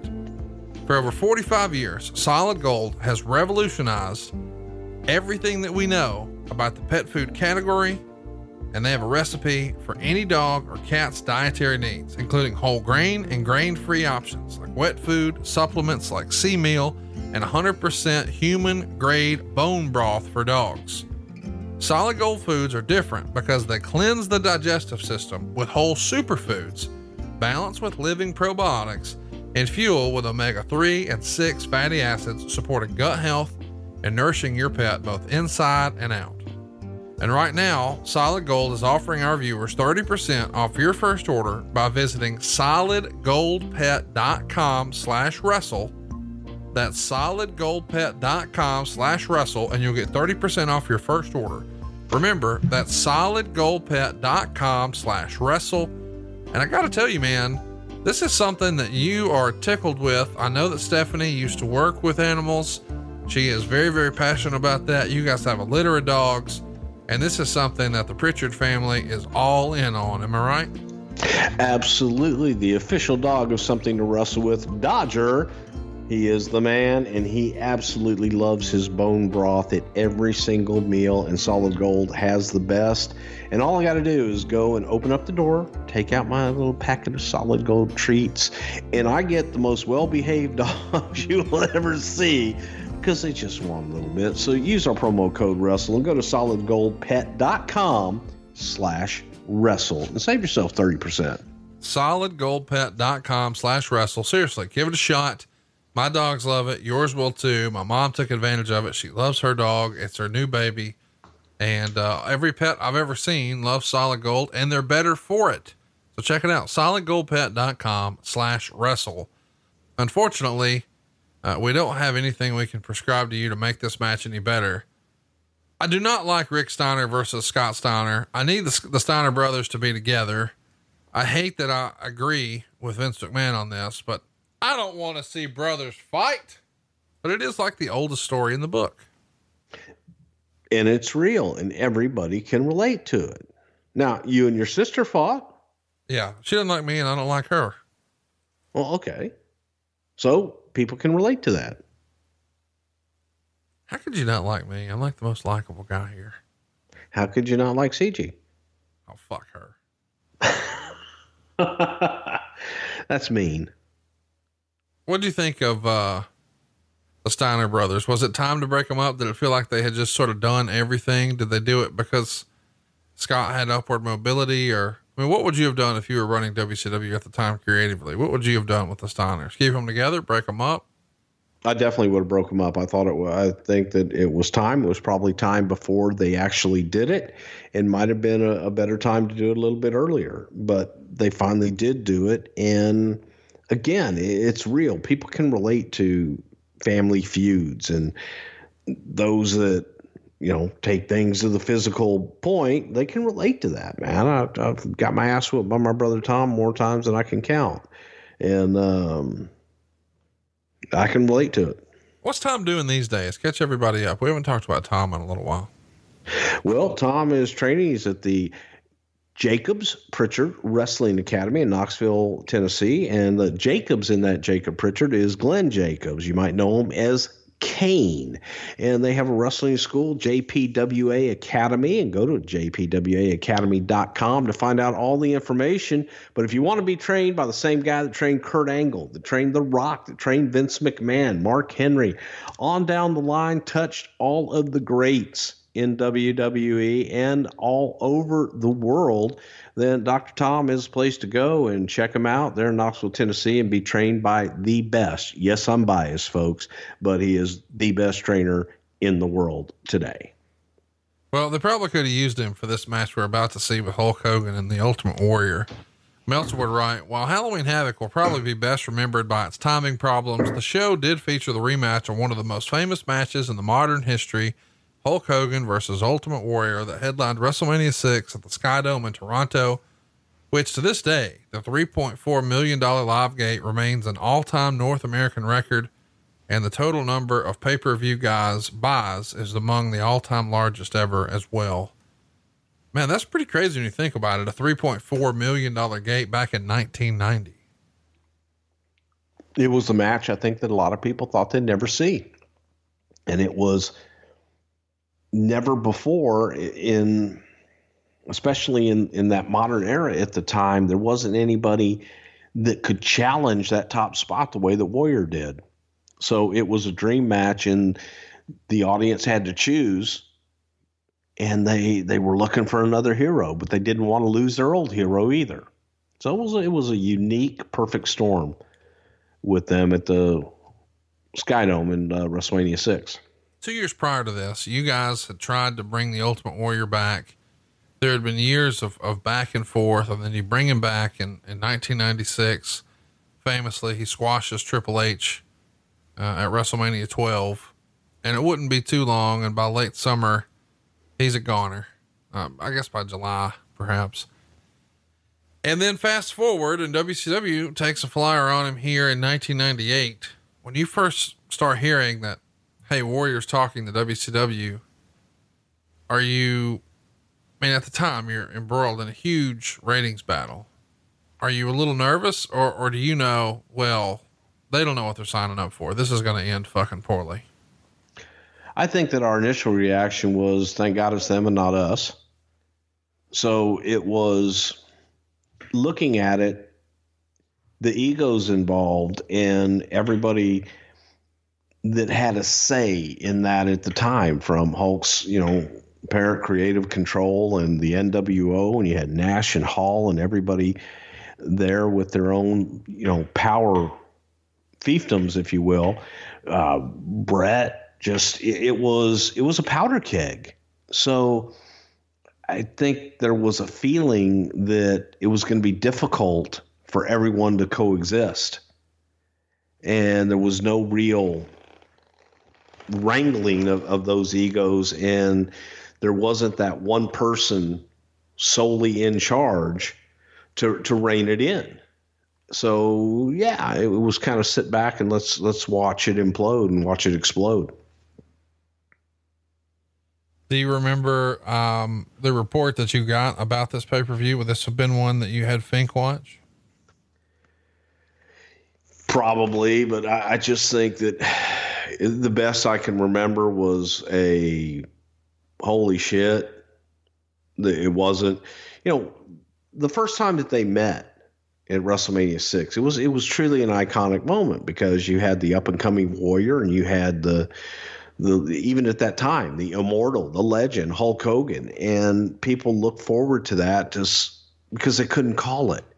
And now it was a situation of trying to revisit something that had taken place so many years before that you want to relive that moment. And I don't know that I'll watch and see. Oh, Big Show, That big boy doesn't need to be up there like that. How about this? He just doesn't need to. He can't get his footing. This is brutal.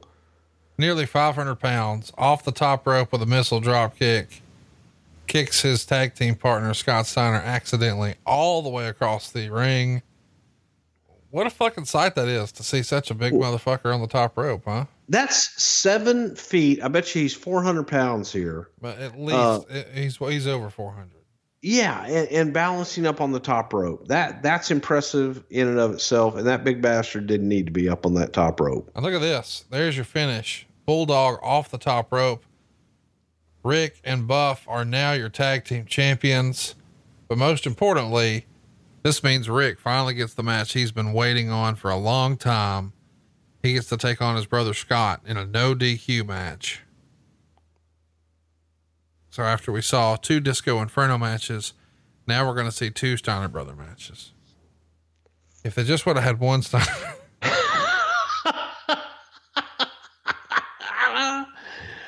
Oh, they should have started with Page and Goldberg. Meltzer would And say, then if we didn't see the second Steiner match or the second Disco match, no one would be upset. did it surprise you when you saw that, you know, they were bringing in Warrior, that they were just going to go right back to Warrior Hogan? Or is that what you would have done too?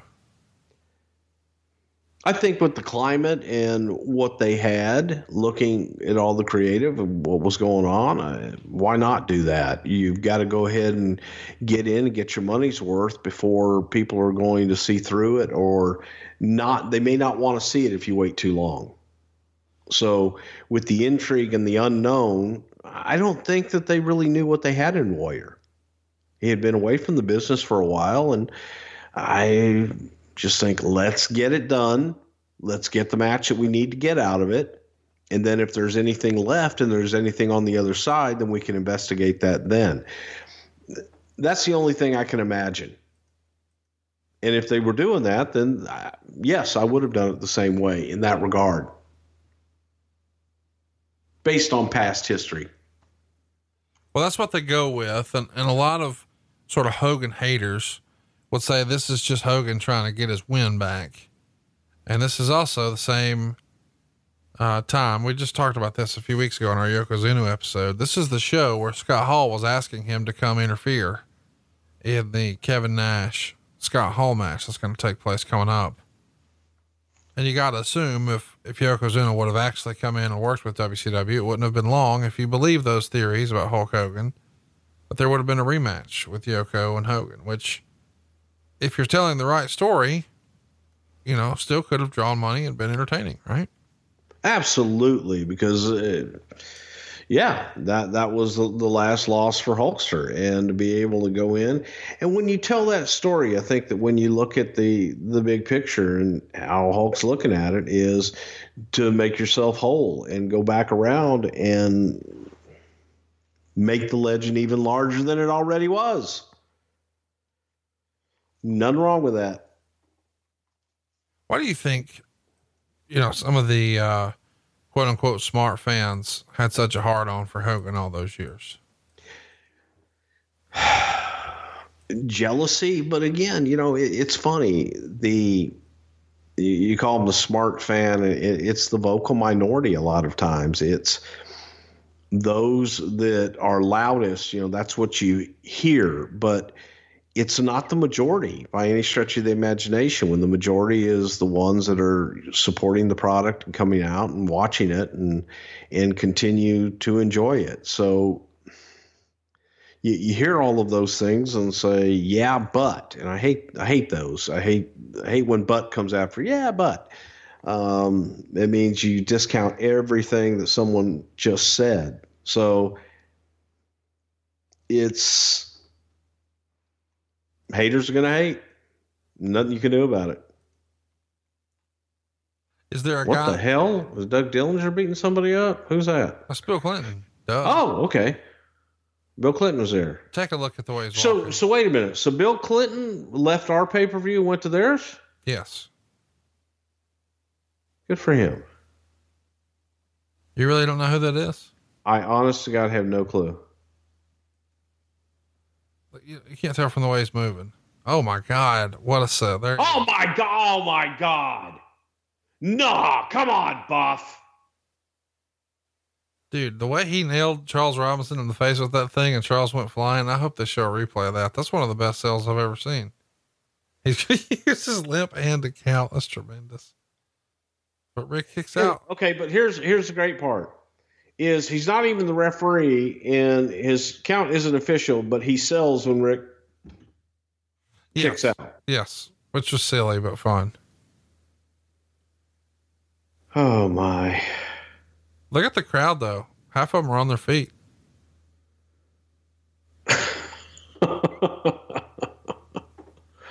Okay, here we go. 1, 2. No. Again, he sells. How long oh my God, poor Charles Robinson. You know, folks, on behalf of myself, I'd like to apologize. What are you apologizing for? Missed. Oh, so here's the deal. If you remember, Bagwell was hurt earlier this year with a neck injury, and now they're going to claim another neck injury here for Buff Bagwell. Off for dropping him on the top rope? Well, because the idea was Rick Steiner came off the top rope with a top rope bulldog. Bagwell's head slipped out and Bagwell's head hit Rick's back. He suffered a stinger right there, and it was live TV on Nitro. They stretchered him out. It was a scary moment. And that was earlier this same year. Fast forward, and now the same guy who injured him last time picked him up, dropped him over the top rope, neck first on that same injured space. And by the way, as he's trying to pin Rick, Bagwell is his tag partner. So his own tag partner, his own tag team champion, co-partner, turned his back on him in the Clinton mask. That bastard. Now. And by the way, I bet you that music's playing right now. You missed it, but as Bagwell was laying on the apron there, he was yelling, "Where's Monica?" Because he was dressed like Bill Clinton. Ooh, Virgil, come on, baby. Let's get down to the ring with him. We did the outside of here, and I'm gonna be on outside with my red leather jacket, looking fine like only I can look. Scotty Hall, gonna waylay Kevin Nash, and we're gonna spray paint his ass. Be fucked up like a monkey. What did you think of the decision to put Hall and Nash against each other? Would you handle it this way?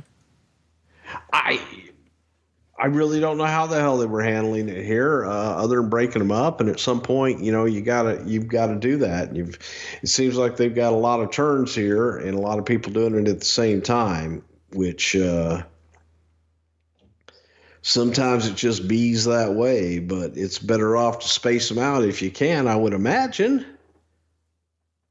Kev just looks devastated though. His best friend, his partner, his outsider. They were outside in together. Is Scott Hall one of the best wrestlers to never hold the world title? Yeah, but just because you're hold the world title doesn't mean you're a great wrestler. I'm not arguing that. I'm just saying, you look at a guy like Kevin Nash, and most people, I think, saw them on sort of equal footing. It's the duo here, Hall and Nash, but Nash had title runs in the WWF and WCW. Scott Hall did not. How much of that had to do with height? How much of it had to do with talent? And how much of it had to do with reliability? Well, I think that you look at a guy like Scott Hall, you needed him to get the champions over, and you needed him to make everybody else look good. And your champion isn't necessarily always the best worker and the best talent, but he may be the one that is drawing the most and can create the most interest and has the best connection with the audience. So you need those guys like Hall that are arguably sometimes more valuable. Ooh, there's a Jim Crockett little epitaph there. What's that thing called? Tombstone? The grave. Tombstone. By the way, I thought that was a pizza. Jim Crockett is not dead, and he will in fact be at StarCast in Baltimore. Oh, I just saw his tombstone there, Havoc of Halloween. Can you believe that? I mean, you're no selling me here, but when was the last time you heard of Jim Crockett making a public appearance? When he was running his ice cream store. I mean, at a wrestling event. Oh, I haven't. I seriously have not heard what Jim was doing since he was running the ice cream store in Dallas. He had an ice cream store after, Turner bought him out, and he stayed in Dallas and had, whatever.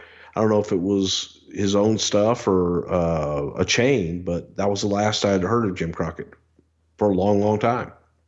So for the first time, I think ever, it's a personal appearance from Jim Crockett. He's going to be on stage with a live mic, and we're going to have a conversation about Jim Crockett Promotions, the good, the bad, and the ugly. And David Crockett will be there, and we've got extensive research from people who were there, people who know, and should be pretty cool. Check it out. If you can't make it to Baltimore, at StarCastOnFight.com, or join us in Baltimore at StarCast.com, StarRCAST.com. And your old pal Eric Bischoff's going to be there. You think he's got something interesting to say these days?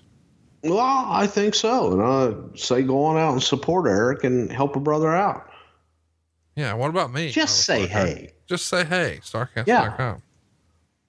You're my brother too. I appreciate that. Oh, well, Ooh, it's a dog pack. It's a mean looking dog on his shirt. Pretty sure that's a wolf, but we'll go with it. Oh. You know what? That probably lives at Cassio Kid's wife's house, though. She has a wolf, a real life wolf.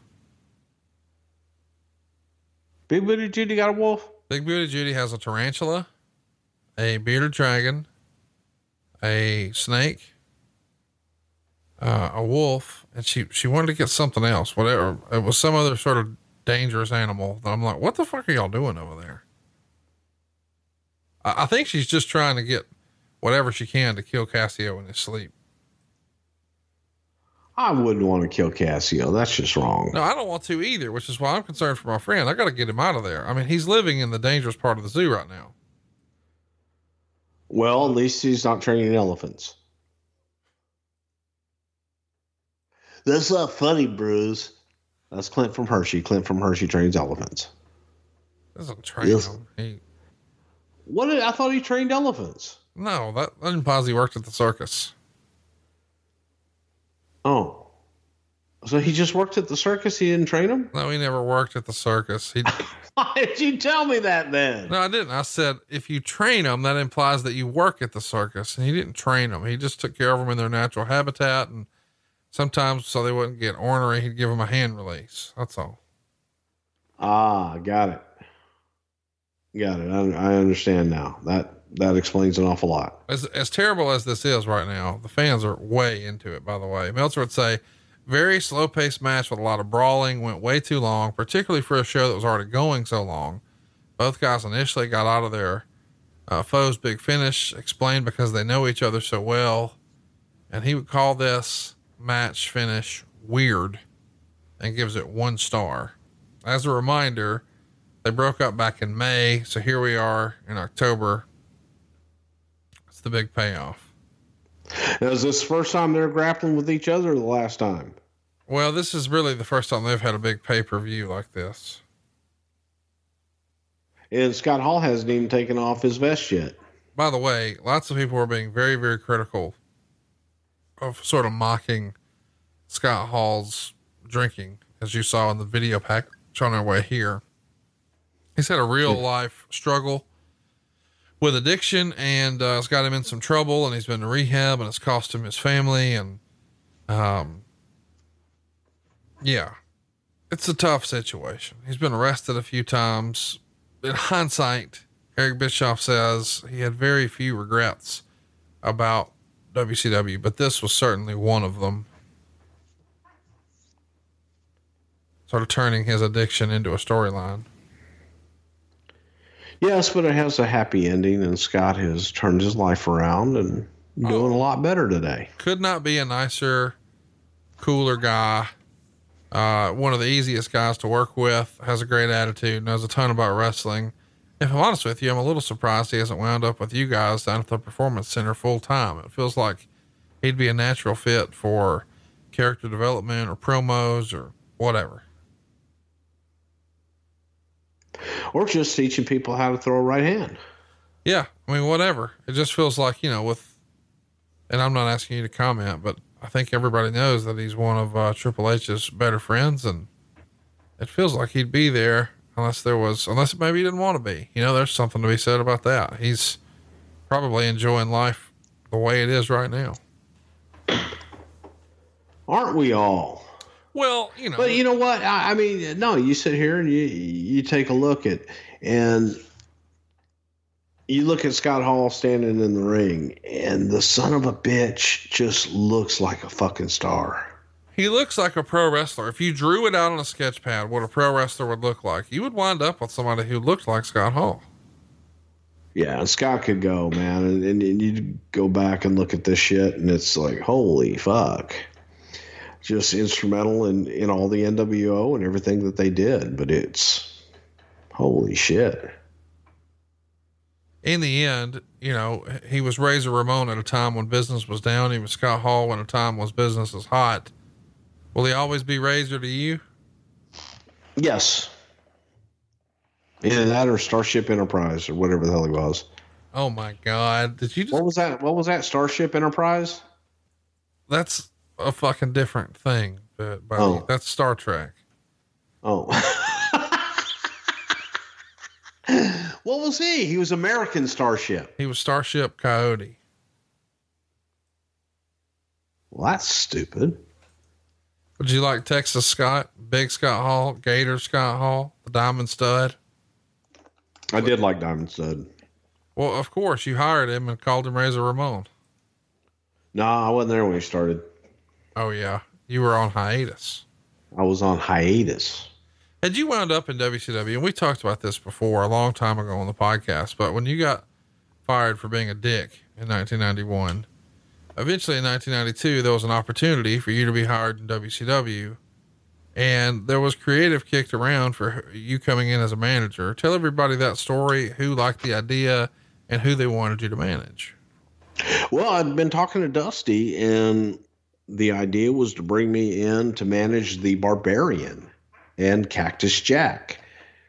The idea was to have a little stable of people to go against Sting. Sting was the champion at the time, and they were looking to create that heel factory to work against Sting for the championship. And Dusty wanted a new, different mouthpiece and wanted to bring me in and do that. So, in the interim, the offer came up to go back to WWE, and no one would answer my phone calls or return any of my calls at WCW, as I just wanted to talk to them about it and kind of get them to lay it out, everything out for me and weigh my options, but have as much information as I could. I couldn't get anybody to answer my call. This was before cell phones and computers and email. So I sent a Federal Express to the office. Sent one to Jim Ross, sent one to Bill Watts, sent one to Dusty, and finally got a phone call about a day later after they had received the FedEx.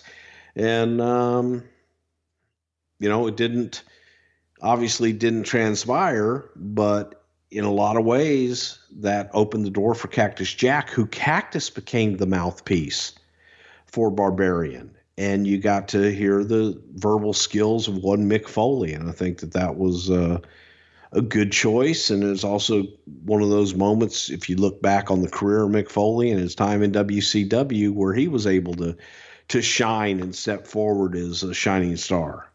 So that was maybe it was a good thing for everybody involved.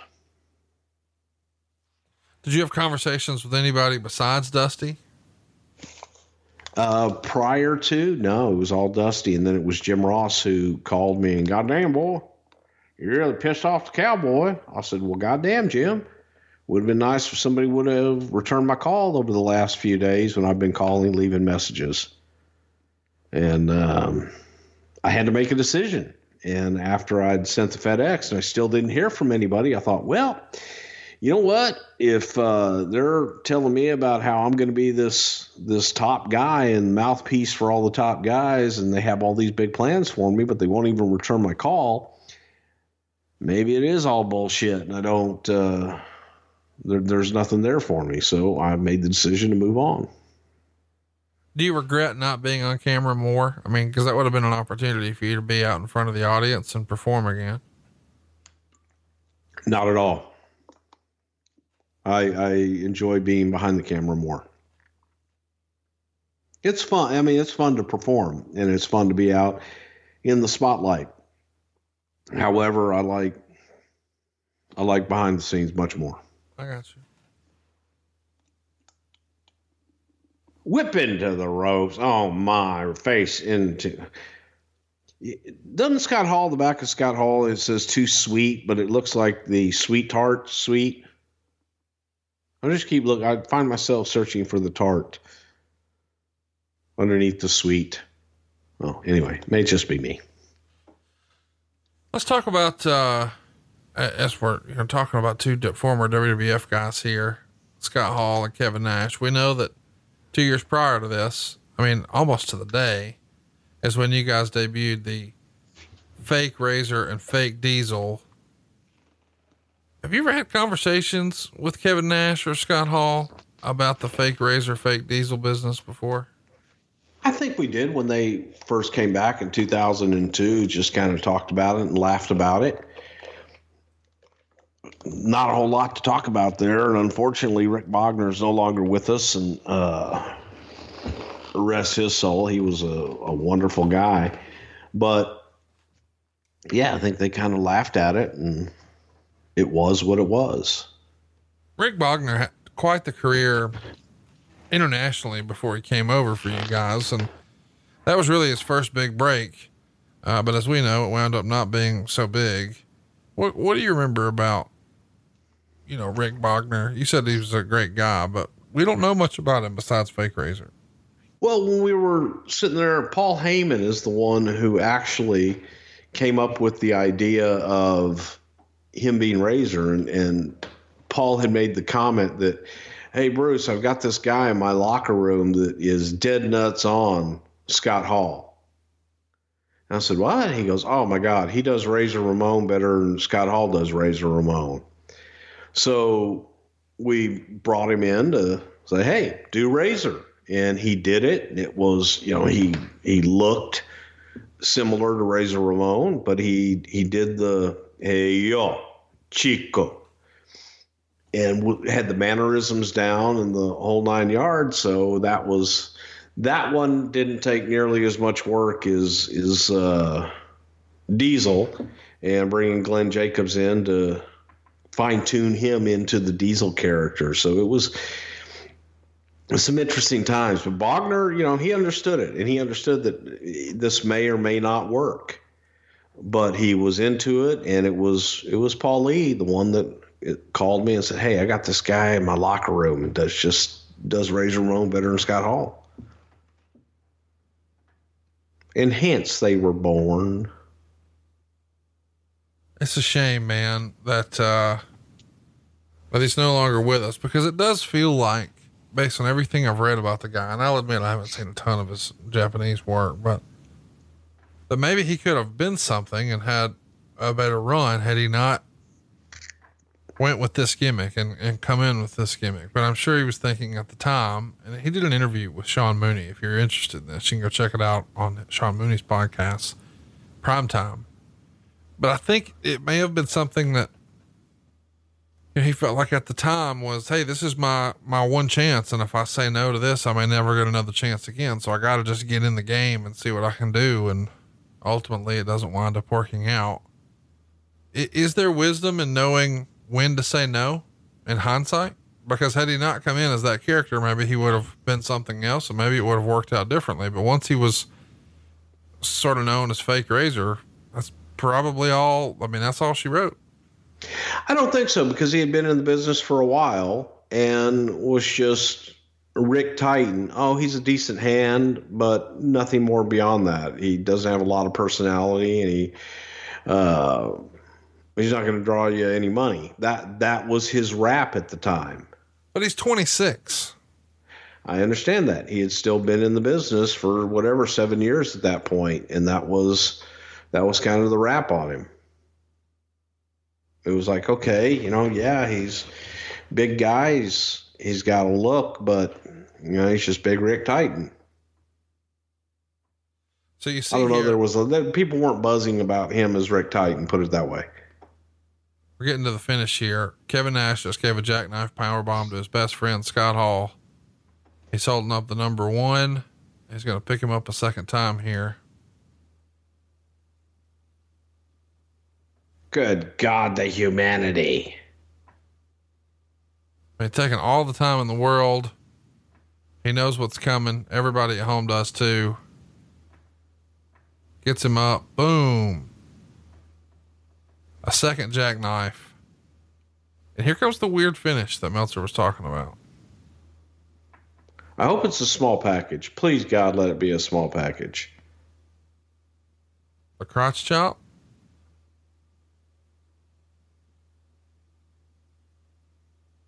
And he leaves. Well, so it's a count out. Scott Hall wins the match by count out, and this is the end of the feud. Holy shit. What do you think? I'm sorry, I can't see because I'm smelling the farts. Not buying that one, Conrad. I don't know.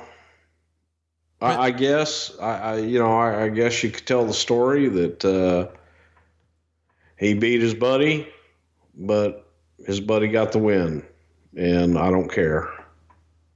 I guess it's a weird story to tell. 2 years prior, these guys were winning the tag titles for the first time in WCW from Harlem Heat, and now here, unbelievably, they finally have a singles match, and Kevin Nash just walks away when he has the match won. A little different to say the least. Next up though, it's the Battle of the Scorpion Deathlock and the Battle of the Sharpshooter. Bret Hart and Sting, sort of the franchise of the WWF through the 90s and the franchise of WCW through the 90s, finally happening. And you would think this would be, a dream match, a Bill Apter fantasy cover, and it's only going to get a 1.5 stars. It's just a miss. Meltzer would say it's going to start slow and never really pick up. But that feels like sort of the theme of the show. A lot of slower plodding matches. I know you're old school and you prefer the old school style, but when you see a match like this where it does get off to a slow start and it seems like it never picks up, I don't think all of this stuff ages all that great. It's funny because a great match sometimes, here's a pro tip, and I think I talked about this not long ago. July 1st, 1977, Sam Houston Coliseum, Houston, Texas. Terry Funk versus Harley Race for the NWA World Heavyweight Championship. And the match went 41 minutes, 2 out of 3 falls. Harley wins the first fall with an abdominal stretch. But the match is the pace of Terry and Harley. Harley works the head, Terry works the leg for the spinning toe hold. It holds up still today. And there's a lot of people, I think, that the younger audience might look at it and go, God damn, they didn't do anything. But it was a ice cold match in Houston. Neither guy worked the territory. It was just a match about the championship with 2 of the greatest of all time. And they held the audience. And not one time did either one of them ever look at the crowd. But they had the crowd in the palm of their hand. And that's the difference of being able to tell a story and being able to take the live audience that's there and bring them into your story without having to pander to them. So the style, the right kind of style, the right kind of storytelling will still hook the audience to make them want to see. And it was all about who's going to win the match. And the match ended up being stopped for blood. The audience bought it because of the way that Terry and Harley sold it. If you tell the right story and you're able to hook them. So I haven't seen this match with Bret and Sting, but Bret Hart is always been one of those guys that Bret's not going to leave till he's got them. And Bret Hart has always been one that's been able to paint a beautiful picture in the ring and tell a story with all of his matches. But Bret likes to get out there and feel it. And I think that, if they're there, they're there. And if they're not, he'll get them there most of the time.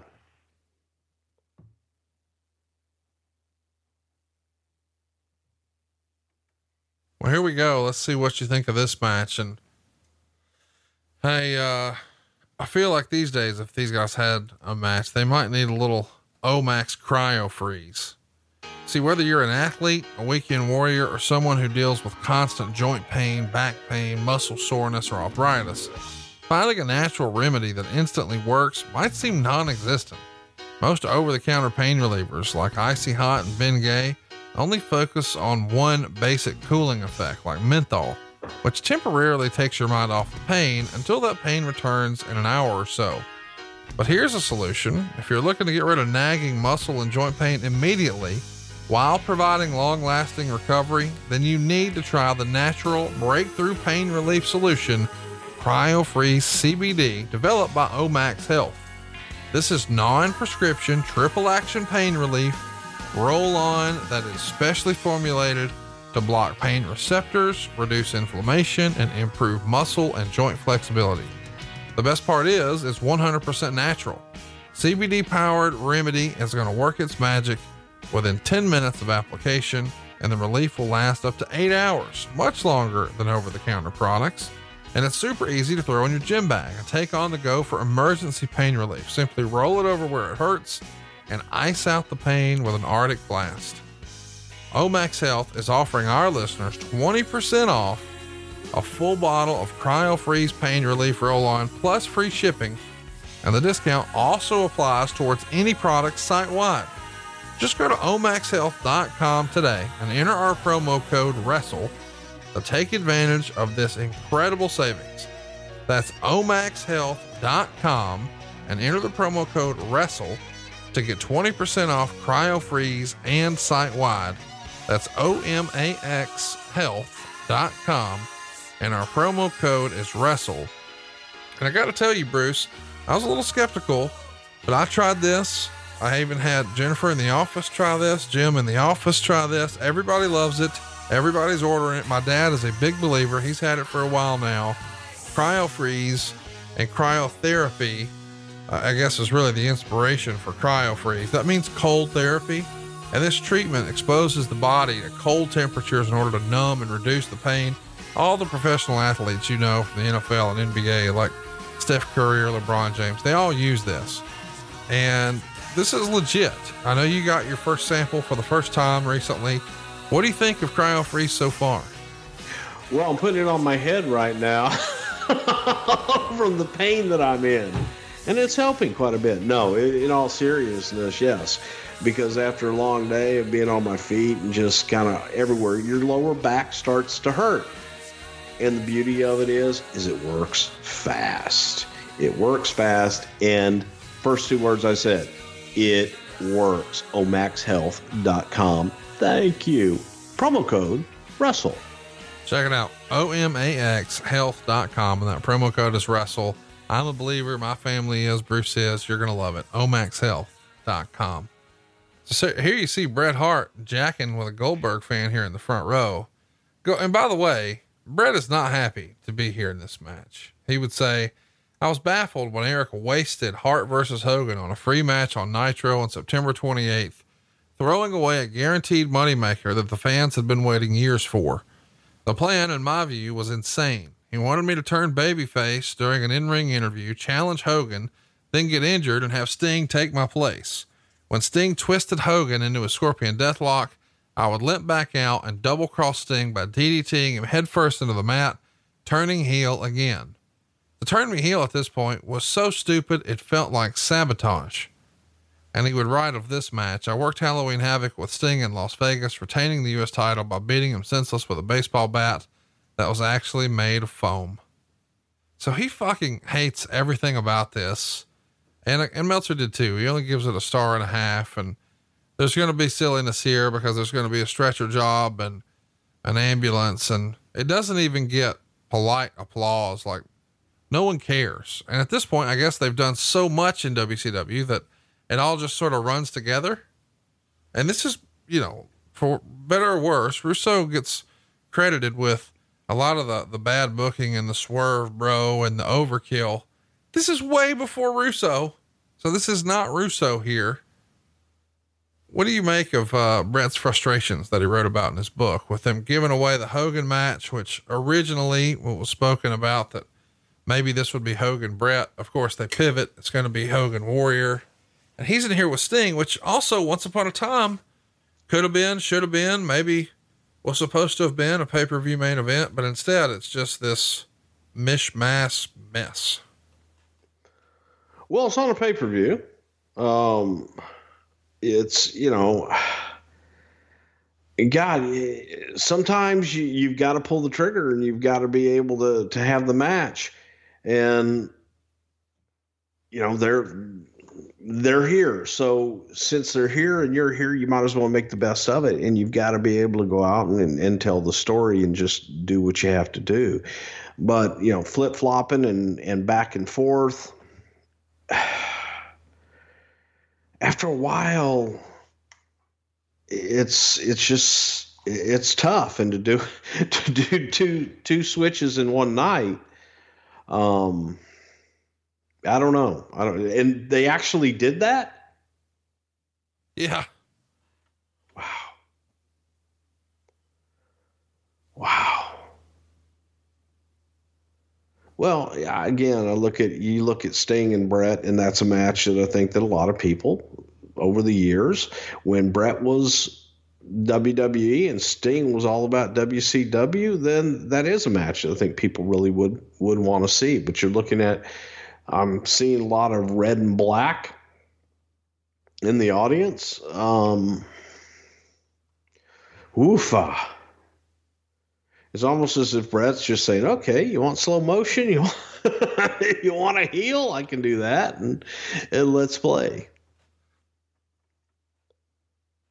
If they just, well, I'm not crazy about Sting's goatee and mustache either. What do you think about Tomato Face Sting? Tomato Sting. I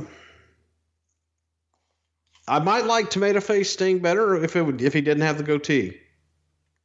Because it looks like the goatee is painted on. You know, he's got it highlighted black or painted black, what have you, with the red face and everything. And maybe that's supposed to be part of the look, but I think it would have been cooler with some black stripes or something to accentuate it down the face without the goatee. I'm not crazy about the look. I like the white face Sting. I like the red, white, and blue Sting that's going to be at StarCast for the first time in decades. Red, white, and blue bleach blonde spiked hair Sting?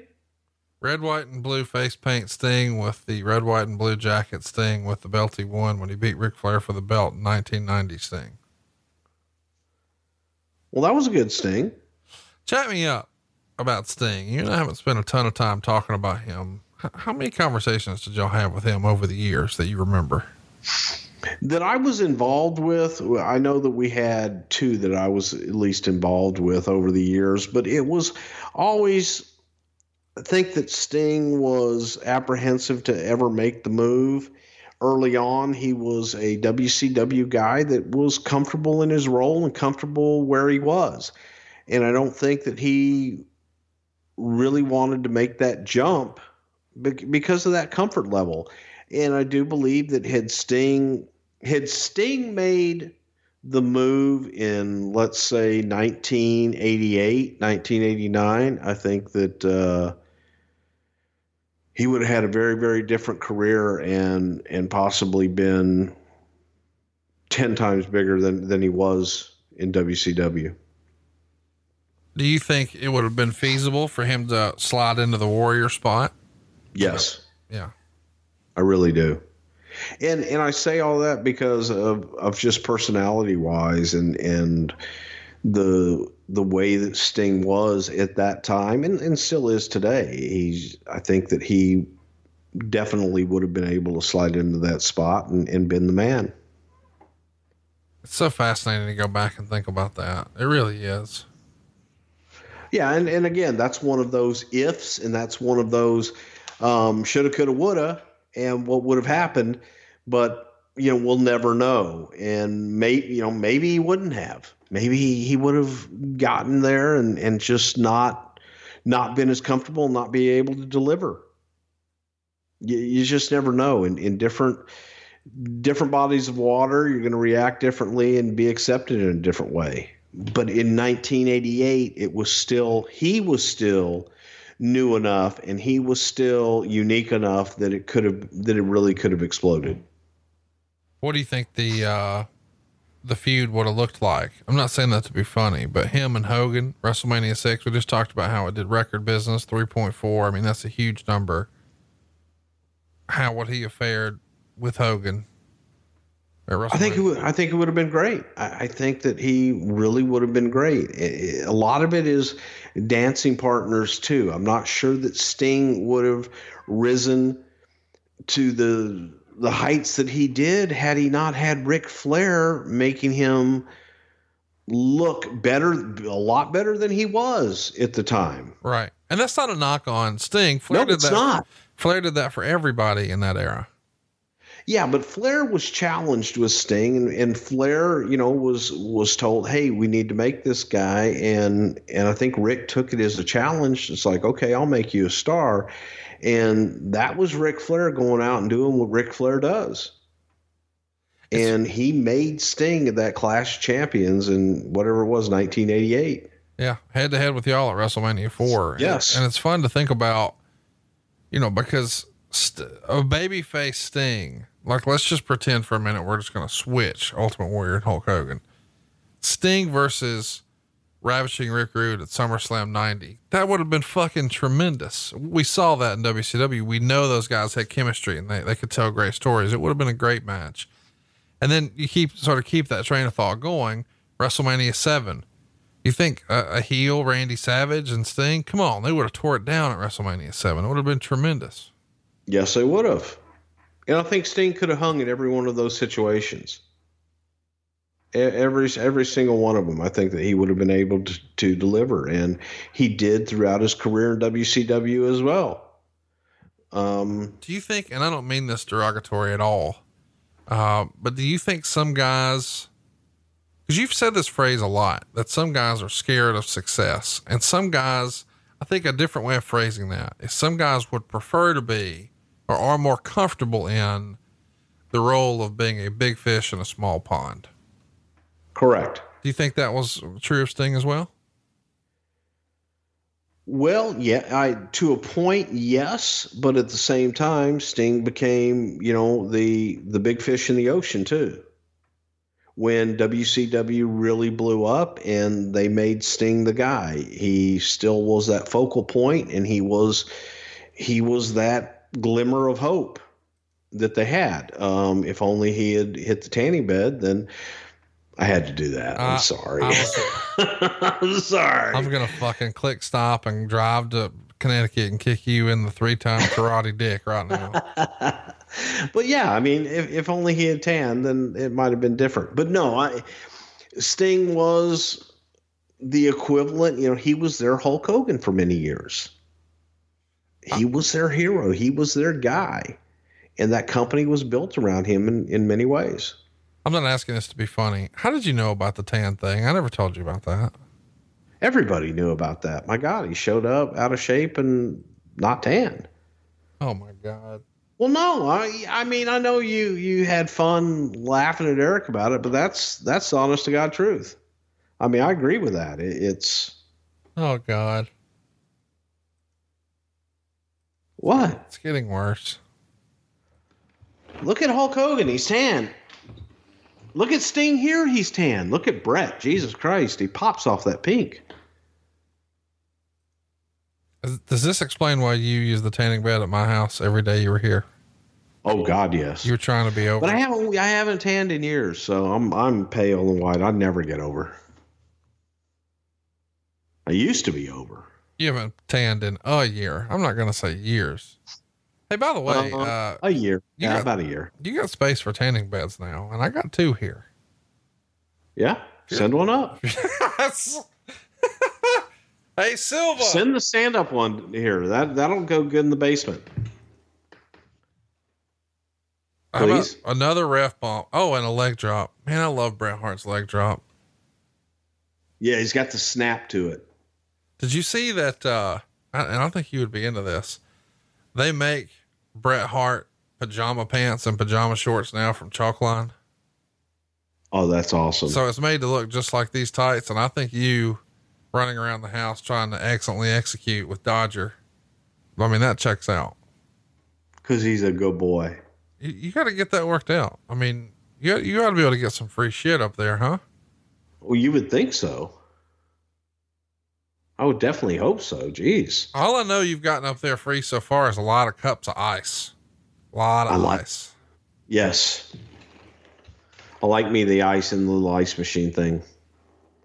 This match, by the way, Meltzer would say, as Sting recovered, he accidentally elbowed referee Billy Silverman and Hart leg dropped him.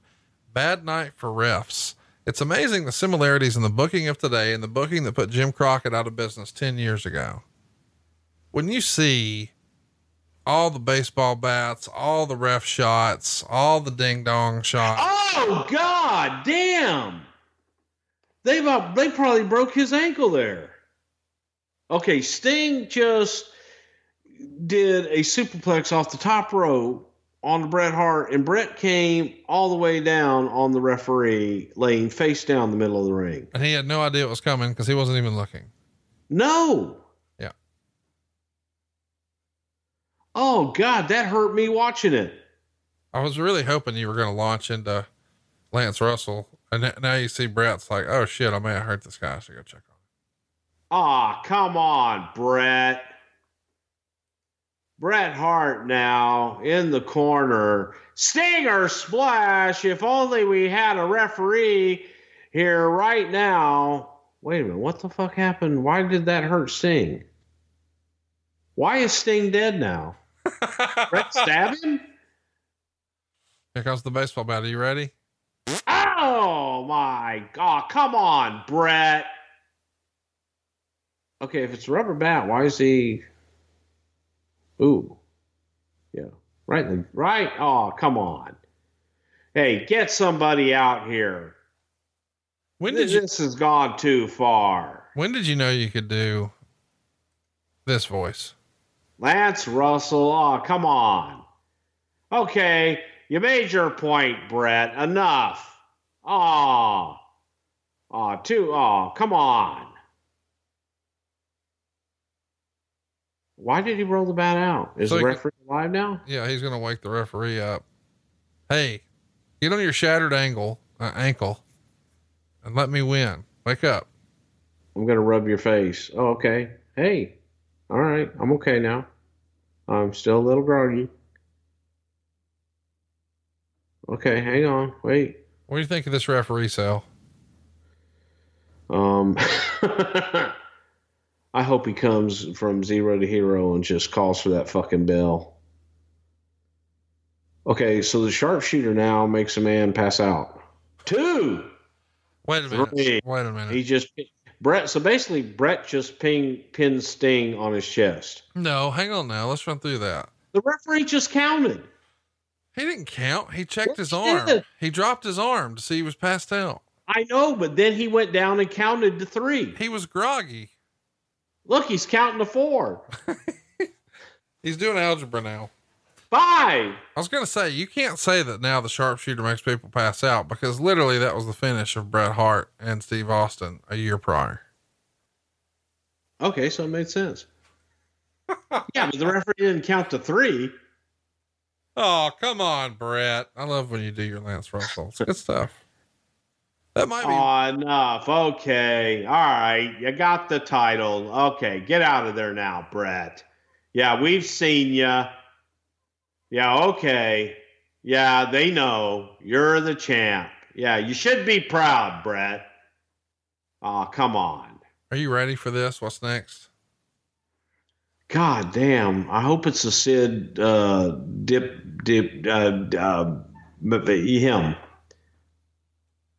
Did it be?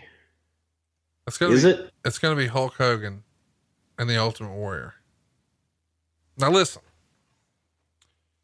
you saw these guys more than 8 years prior to this, and they had, with a lot of help from Pat Patterson, pretty good match.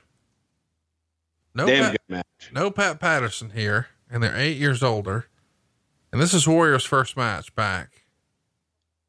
How many minutes do you think they should go? Minutes? How many minutes? Why would you shoot a stretcher? Well, what are they going to do? Shoot, here's One guy chewing gum. That looks. I like that they're not in a hurry at all. No. Doug Dillinger, EMT. Dillinger's not in there. Yeah, he is. Where? You'll see him here in a minute. I'm just saying he's not in the ring. No, he's not. He's outside the ring. I saw a picture of Doug Dillinger the other day. He looks like Michael McDonald.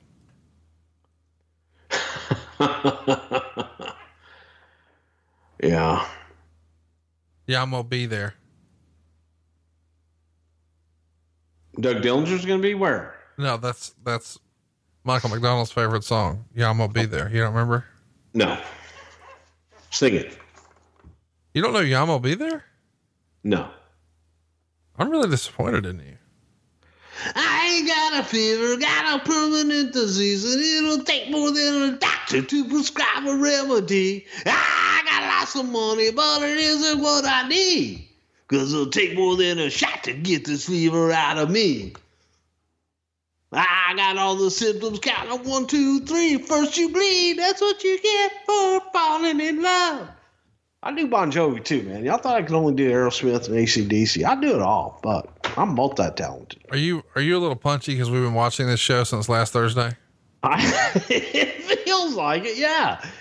I mean, that's what we get for, doing the show in 8 parts when we started on Sunday, and we did 2 hours, and we did another 3 on Monday, and then came home and did the next 2, and now it's Saturday morning again. You know what's weird too is we've got to find time to do this show for next week before you leave to go over yonder. Yeah, we do. We only had these 2 weeks back. Next week, of course, we're talking about Fabulous Moolah.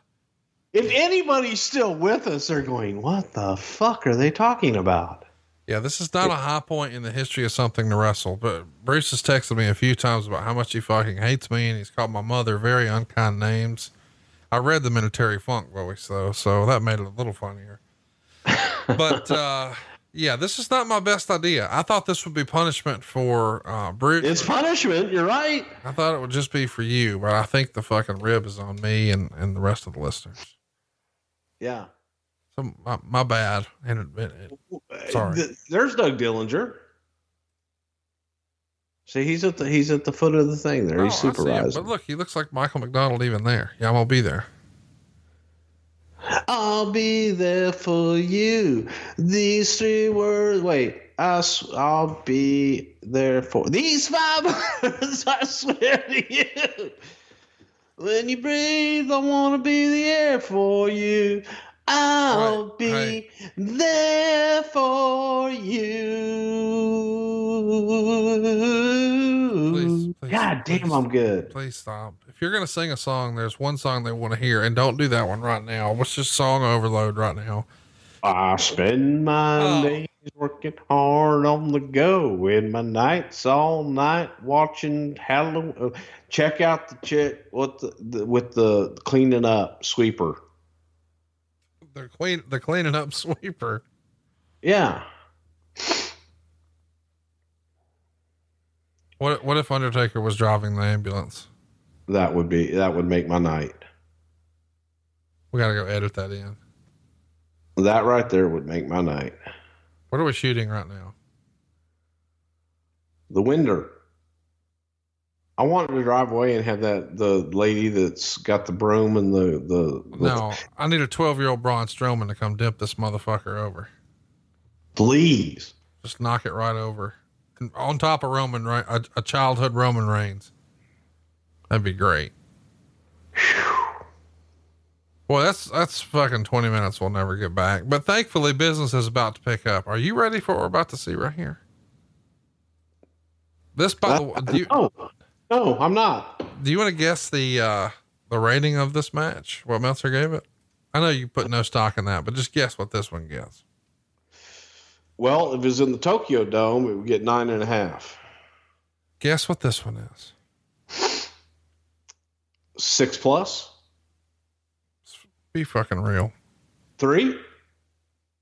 -5 stars. -5 stars. In that case, I can't wait. Here he comes. You know what? It's fitting that Snickers is the sponsor of this show, because you know what their slogan is, right? Not going anywhere for a while. No, we are fucking tethered to our goddamn desks watching this piece of shit. Not Hulk Hogan, the show. Can we just give him the finish and go on? No, this is what we're here for. Ooh. See, now let me point this out. Look at how tan Hogan is. See you. Right? Yeah, he's tan. I'll give you that. He's tan as a motherfucker. He is tan as a motherfucker. Always tan as a motherfucker. How many hours in his life do you think he spent tanning? A lot. A lot. Many, many. Many hundreds, thousands of hours tanning. Wow, you're going thousands of hours on me. Yeah. But, you know, here's the great thing. I remember being on the road with Randy Savage. And Randy loved to tan as well. And we would always, man, if we couldn't hit, we hit the tanning bed, and then we'd always try and get at least an hour or two at the pool. And Randy would always go through the Fred Blassie rules for tanning. What are the Fred Blassie rules for tanning? Okay. A couple of things. When you're tanning in a tanning bed, you got to sit on it for a while so that it gets the creases in your ass, on your legs. Because if you lay on it and you'll have that crease there where your ass is. So you got to sit on it so it's flat and you get that area tan. Also, always gotta spread your fingers, man. Spread your fingers out so that you tan in between your fingers. You don't want that white shit. Don't put them together. It looks weird. Always rotate, man. And it's like you lay on your back, you lay on each side, and then you lay on your stomach. Don't just do two sides, man. You got 4 sides you got to take care of. Get the arms up. See, look at Warrior. Warrior's tan. You're being serious right now. 100%. Yeah, there were rules for tanning, man. Fred Blassie rules for tanning. That's what I used to call them. Does Vince feel this strongly about tanning? Well, I hope so. Yeah, but Freddie, man, and one time Freddie tells a story about his wife going to the grocery store, and Fred had a tanning bed with a canopy that lowered, electronically it would lower, and it would automatically raise itself when it shut off, but you couldn't lift it yourself. All right. It would lower down and whenever the lights were on, but when the lights went off and your time was up, it would raise itself up. Well, his wife went to the grocery store and Freddie went down to tan and the electricity went off. Oh no. And so Fred was stuck in the tanning bed for 2 hours waiting for Miyako to come home. Wait, what was his wife's name? I think it was Miyako. Wow. Yeah. Quite the beautiful woman. I saw pictures. I just always referred to her when I would speak of her as Mrs. Blassie. Mrs. Blassie, yeah. That'd be a good bit of advice.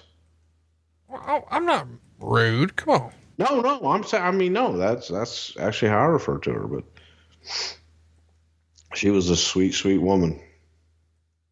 See, Warriors tan. Are you ready for this match, buddy? No. Cannot wait Seriously, I need all your attention on this. And now they're going to stall. And Don't make me. if just Hogan wouldn't have stalled. Hey, Conrad, Hey, tell you what. If we don't have to watch this match, no, we have to. This is why we're here. I listen to this offer though. Okay. I will get you your first order of Blue Chew, absolutely free. Use my promo code Russell, pay $5 shipping and handling, and boom. Okay, I'll do that for you. Don't tell anybody though. My wife won't let me have any more Blue Chew. Don't tell her. Well, Say she'll you, know. baby. She'll know. Not if you tell her it's all her. Oh, there was a donut involved once. She's done with that now. I can't use it anymore. Oh, yeah, the Krispy Kremes with the custard is just. Ugh. So here we go. Kenny Powers is your referee. Oh God, Kenny fucking Powers, Nick Patrick, that's great. Make sure you check him, brother. By the way, you have a duster like this. Now yours is black. It's not all airbrushed. Can we get with Jimmy Hart and figure out who does his airbrushing and have him do a custom something to wrestle paint job on your duster? I think that would be badass. And when we do our live shows next year, that would be killer. I may do that. I may just do that, Conrad. It would be great if you ran on stage to the Ultimate Warriors music and you started shaking stuff. Wait a minute. Me run? If you trotted out to the Ultimate Warriors music, if you walked very briskly onto the stage. How about if I just came out on stage? If you appeared on the stage. There you go. Eventually get there. All right. Collar and elbow tie up. Gonna do a little test of strength. No, Hogan's got it. Ah, come on, Hogan. Come on.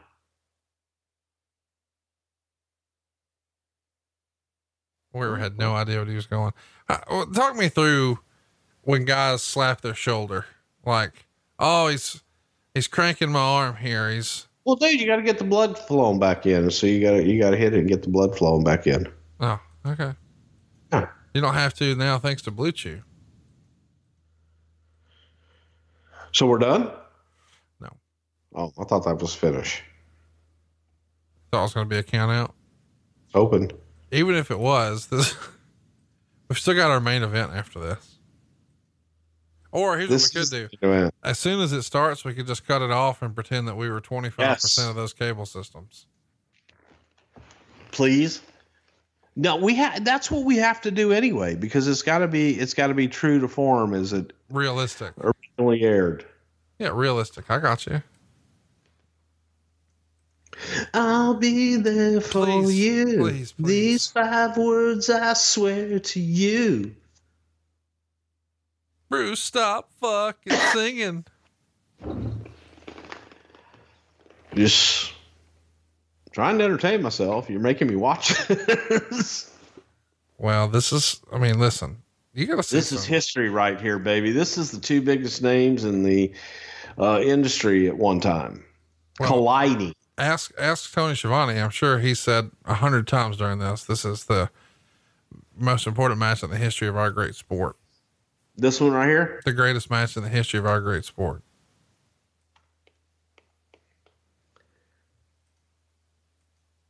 Feel the power. You don't think so? Maybe not so much. Yeah, I don't know.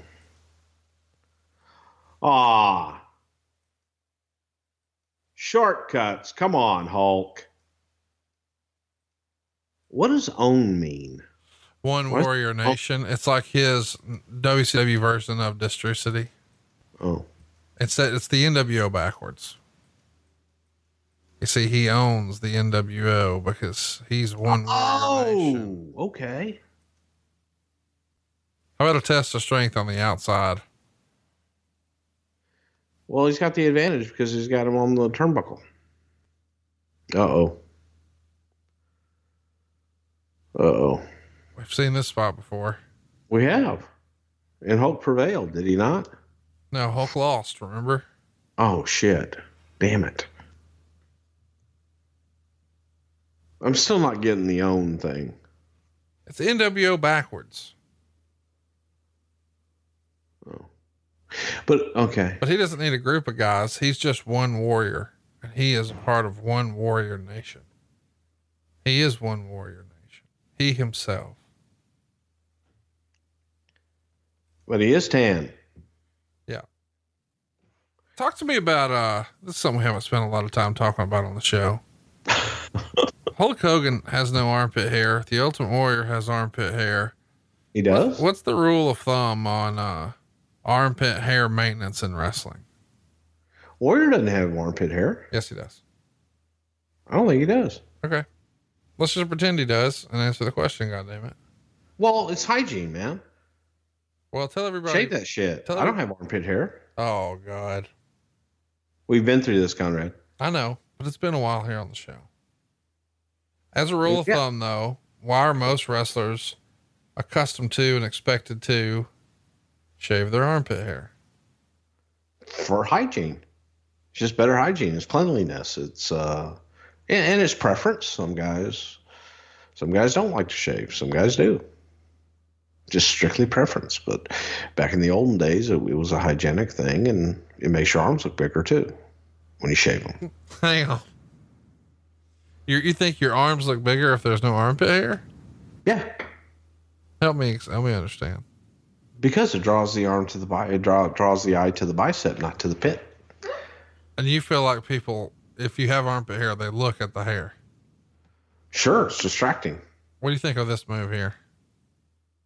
A It's a body crisscross slam. applesauce into a body slam, no sell. Uh-oh. Oh, no. Oh, come on. Yeah. How about that, Hulk? This whole, what's he doing right now? He's warrioring up. Warrioring up. Yeah. Is Lance Russell low-key your favorite announcer ever? Yes. Does he belong in the WWE Hall of Fame? Yes. Yeah, come on, Patrick. Let him go. He's calling him over. Like, tell him to come over. Please.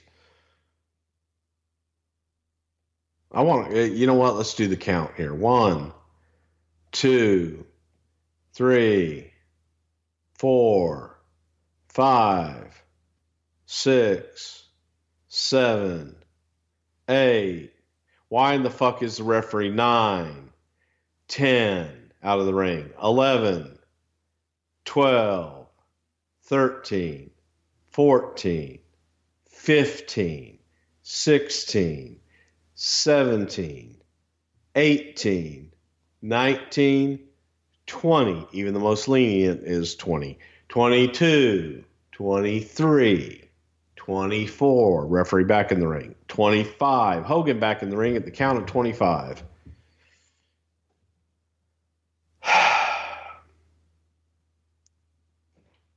Uh-oh. Oh my, come on. Hulk. That was no accident. Kneeing the referee right in the head. Oh boy. This has gone off the rails. Are you ready for what's about to happen? I don't know what's going to happen, but I know somebody's coming out, I think. Dude, you're about to see the greatest shit in the history of shit. Can't wait. Is the Yeti coming out? Even better. The Big Show. No, not just that. There's another spot that's just tremendous. He's happy. Yep. I wonder what's going to happen. God. Ah, yeah. Take that, Hulk. That's a hell of a bump by that big bastard. Huge bump for a big dude. It's coming to get meat sauce. Oh, damn. Virgil fell down. He needs one of them Apple Watches that, like, if you fall down, it calls 911. That's not Virgil. That's Vincent. Okay. 1, 2, 3, 4. I love Kenny Powers has both of his legs draped over the bottom rope. Well, he was injured. Okay, what's happening now? It was a 19-day backdrop. That was a side suplex.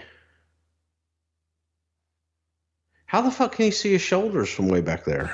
I love that's the part of this you have a problem with.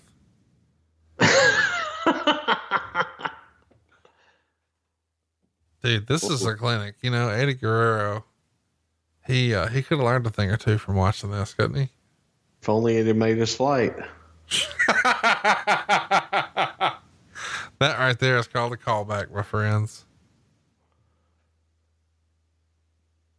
Warrior's still selling the choke. Dude, oh no, wait. A Warrior air humping in this match. Oh, how about this? Hitting him with a belt.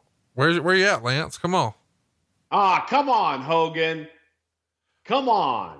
That's an illegal object, ref.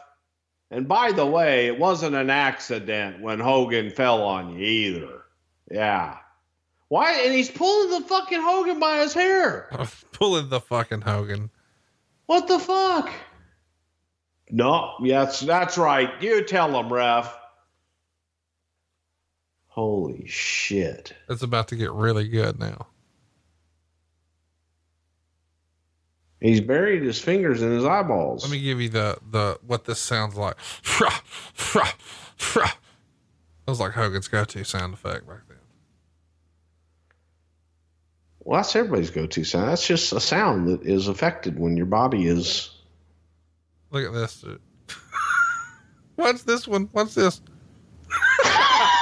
Oh, goddamn. Oh, shit. Ouch. I love that so much. But we're not done. Why not? I'm pretty sure this was a disqualification a while ago. The high spot is coming, my friend. Have a little patience. Conrad, I think after tonight, one thing that you can say for me is I have patience. I'm having patience. I know. I'll probably be a patient by the time everything's done. The local hospital. This is the longest we've gone in a while, especially with no interrupted conference calls, phone calls, or pee breaks. I'm really proud of you with your tiny bladder and crazy schedule. Well, I'm just shocked. Uh-oh, the belt's coming off. That's what your wife's going to say when she finds out you got the Blue Chew. Uh-oh. Yeah, how does that feel, Hulk? Uh-huh, yeah. How does your own medicine taste? And Nick Patrick's just begging Warrior, and he's going to hit him with a belt around his hand.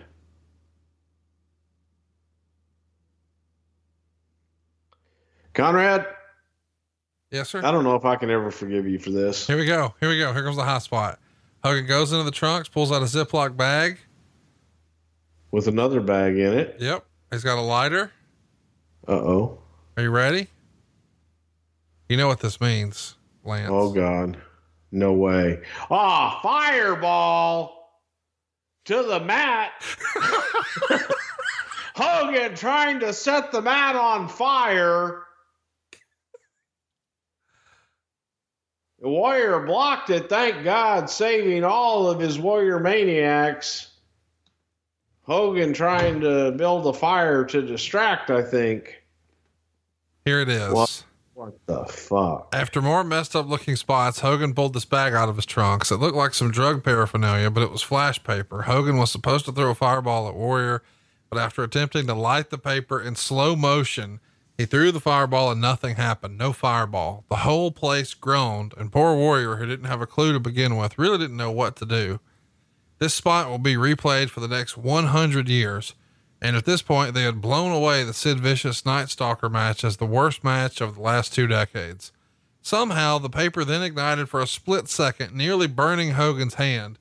He was supposed to throw fire, and somehow ring announcer Dave Penzer was supposed to put his jacket on Warrior, and somehow Warrior was supposed to make a comeback.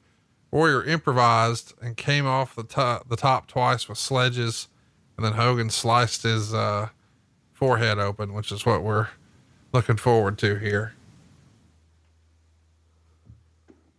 And there he is, Horace Hogan, his own blood, who Hogan proved a point. If I'll do this to my own blood, imagine what I'll do to you, brother. Oh my God. What do you think? I think I hate you and I really don't want to dun dun because I cannot stand this. By the way, you guys were running Judgment Day this month. So your main event on your side was Kane versus Undertaker for the vacant WWF Championship. Stone Cold Steve Austin was the special guest referee. Turn around, ref. He just hit him with a chair. And there it is, but we're not done. Hogan got his win back. There you go. It happened. You've seen him. Horace is good now. No, yeah, well, yeah. I mean, Hogan turned his back on him and beat him up, bloodied his own blood. So Horace is clearly here looking for revenge. But didn't Horace just hit Warrior? He had to prove his loyalty.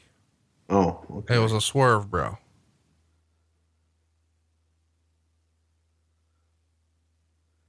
Thank God, Horace, that you've come around and you've seen the light and you love your Uncle Hulkster. Oh, it's good to see family back together again. We had family fighting earlier on in the night with the Steiners, and now, Wait, good you ready God. for this? Hang on. Here's Look what at I the think you're- staples. He's pouring lighter fluid all over the Ultimate Warrior. What? That's lighter fluid. You've seen lighter fluid before. Yeah. Well, here we go. Doug Dillinger doesn't want him. He doesn't want to see a human sacrifice right in the middle of the ring at Halloween Havoc and MGM Grand. So the head of security just stopped Hulk Hogan. From setting another man on fire. A sweaty man, though. I'm not sure he would have burned a lot. By the way, Have you watched this shit with Eric? yeah. Well, I didn't watch it with him. I watched it with Tony, but we talked about it with Eric. By the way, the way Meltzer would recap this entire match and segment before he gave it -5 stars is with this sentence. That Undertaker Kane storyline makes perfect sense. So there you go. Yeah. It was very complimentary to you. That was your angle. Well, it did make sense. Warrior Now, also would say sniffing his hands. Did he go poopy? Warrior said of this run, everyone was doing what they wanted to do. There was no leadership at all in WCW, no direction. He said McMahon is a leader, a planner, and he follows through with his plan. Bischoff always used the word spontaneity. Spontaneity is one thing, but showing up an hour and a half before TV when millions of dollars are on the line, that's lunacy. I think he let anxiety get to him. And he said when he compared his runs in the WWF or WCW, he would say brutal. He said, after Halloween Havoc, quote, the next night they were in Phoenix and I lived in Phoenix and it was just natural that I was going to show up there. They did the little, spaz at the end when I came out and threw everybody out of the ring. And the next week was Kansas City. I only went to the TVs and I show up at Kansas City and nobody expected me to be there. Tried to talk to Bischoff, but he wouldn't talk to me. And for the next couple of weeks, I think I called 16 times and he wouldn't return my call.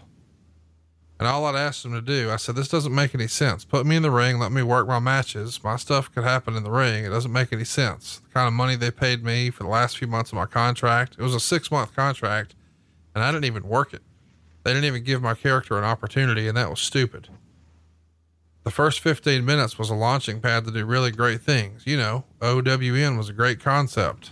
Ultimate Warrior already had this, was already over as an intense killer. And I tore my bicep when I came back and I was in the ring at Halloween Havoc 4 weeks later.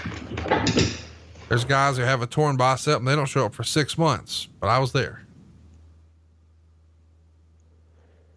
Well, I think he should have stayed home.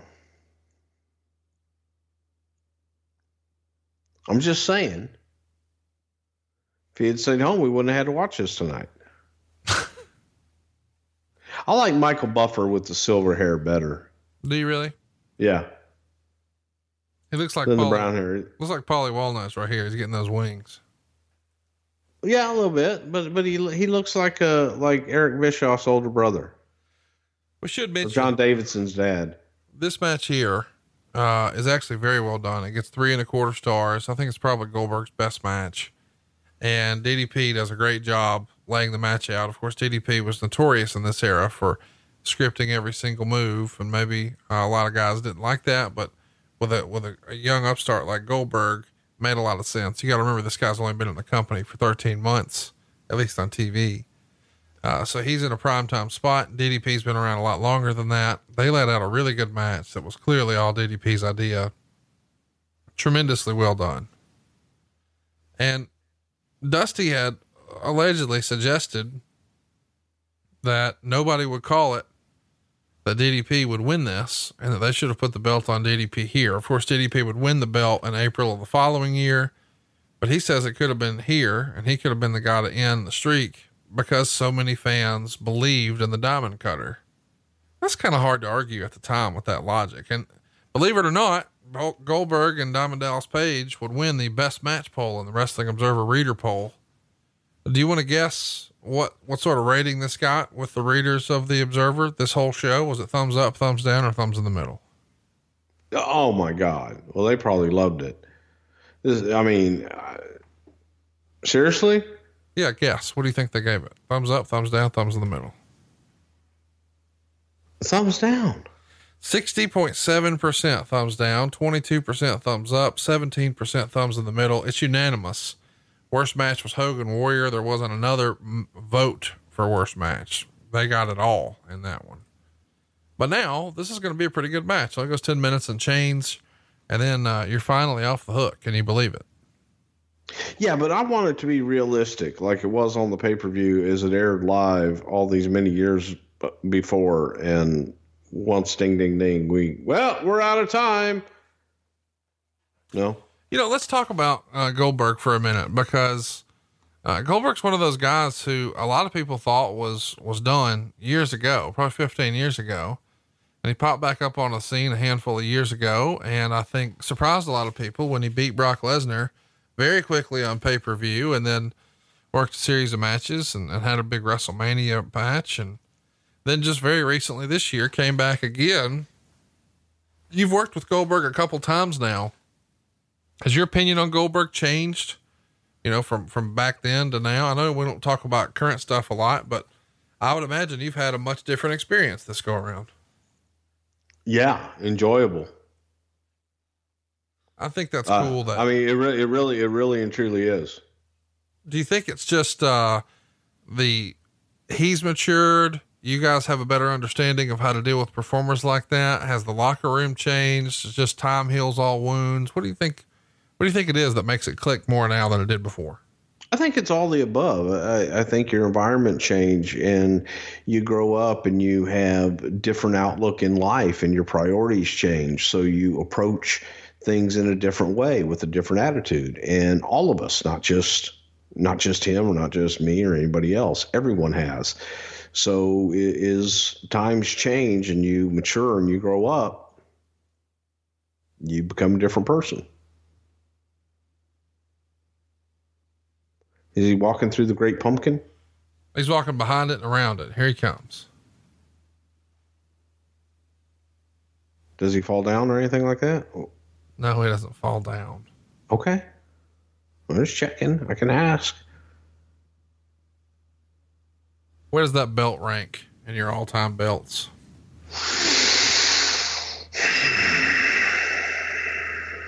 I mean, it would rank in the top 5. It's not my favorite, but it is one of my favorites. It is in the top 5. My favorite. Oh yeah. The old school, NWA. Yeah.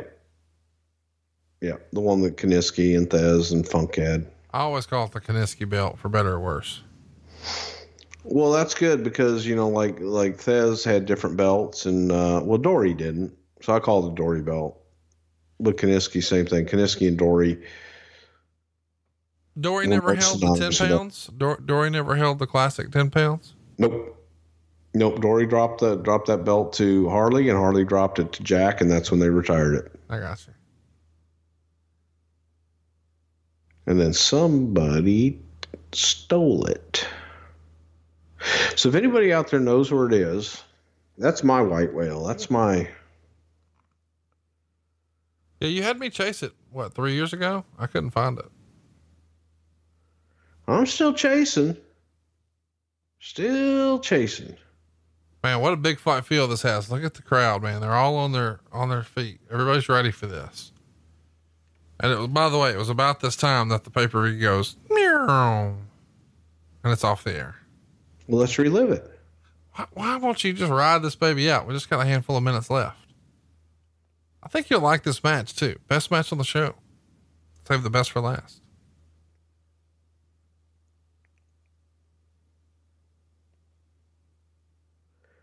By the way, you can recreate this in the new WWE 2K20. It's here.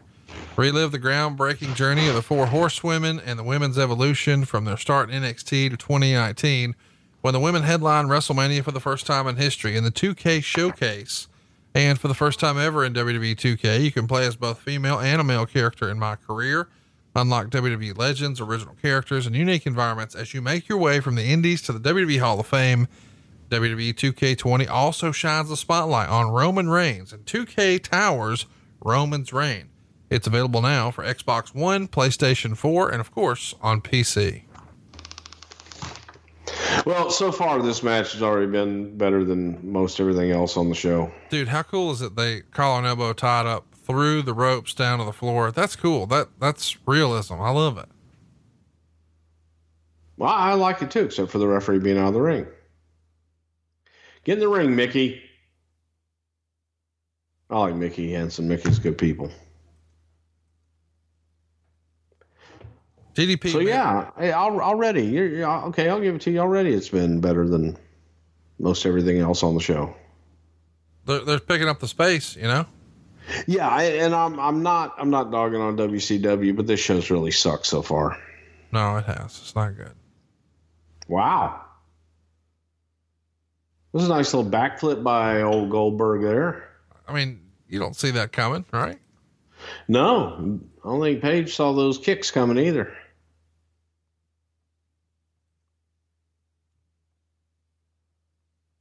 Oh my, Bill with an armbar. Tap, Dallas, tap. That's what I'd do.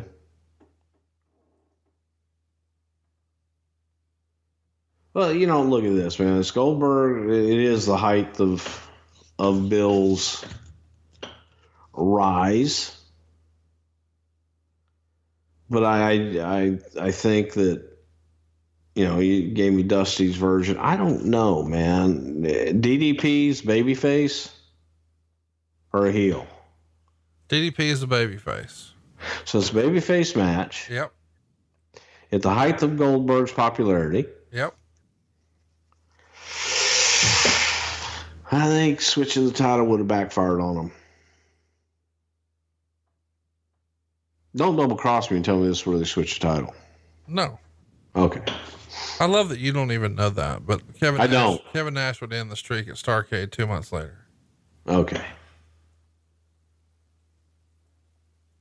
Yeah, I think that probably would have hurt Dallas, man.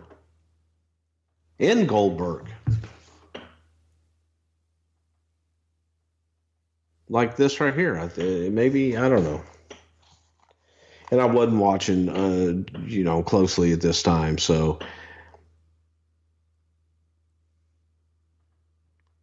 going back and revisionist history without doing it all.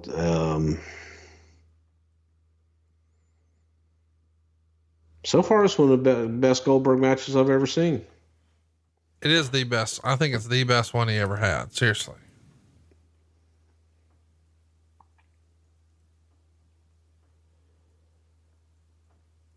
And I can't, obviously, I'm watching with the sound off because I get yelled at if I watch it with the sound on. But is the crowd into this? Yeah, they're into it. I mean, you can see, at this point they're not because they're doing front face locks, but you saw when they first hooked up, everybody's on their feet. And when they hit the hot spots, people react in a big way. Well, I think reacting to anything after the Hulk and Warrior matchup there. Oofa. When did Piper come back? Is this when Piper came back in this time frame? He came back 2 years prior to this, right at the end. Oh shit! So I'm a little off there, huh? It was Hogan Savage at Halloween Havoc 96. And at the end is when Piper would come back, and then it would be Piper Hogan at Starrcade 2 months later. And then fast forward to Halloween Havoc 97. And that was Hogan Piper in the weird Thunderdome style cage. It was like way outside of the ring, sort of like the Hell in a Cell, but it didn't have a top on it. And it was bars instead of mesh. It was just weird. And you guys would joke about it on WWF TV and call it AIDS in the Cage. And a year later, we're going with the youthful movement. So we've got DDP in the main event, but against Goldberg. And these are two of their hottest acts. And I mean, it is a big moment for both of these guys without question. Well, you know, again, going back and looking at it and watching Paige is doing one hell of a job here. I guess he's going to do one hell of a job here in a minute. And the beautiful thing about it is Goldberg works like a heel. It's probably why he was babyface. One of the interesting pieces of creative that was suggested, I think one of the ideas for a potential finish with Dusty was Goldberg would go for a spear and DDP would move and Goldberg in the corner, and DDP would wind up being in the good fortunate spot of seeing Goldberg knock himself loopy when he ran headfirst into the pole, and he comes out diamond cutter 1, 2, 3. So if his spear sort of worked against himself because he wound up spearing a pole and then he got a diamond cutter, you don't a flying head scissor from DDP. Can you believe that's real? Just happened. I saw it. And that was a fucking just stiff ass kick into the chest. And there went that dive into the post. Yep. And man, he went fucking full force on that shit. Did you know it? He did with everything. Yeah, this is true. It's a work, Bill. But why does DDP tape all of his fingers? Because it looks cool, bro. Does it really? I don't know. Maybe he wants to avoid small joint manipulation. Okay, see? There you go. Yeah. Because the fatter joints usually are easier to handle.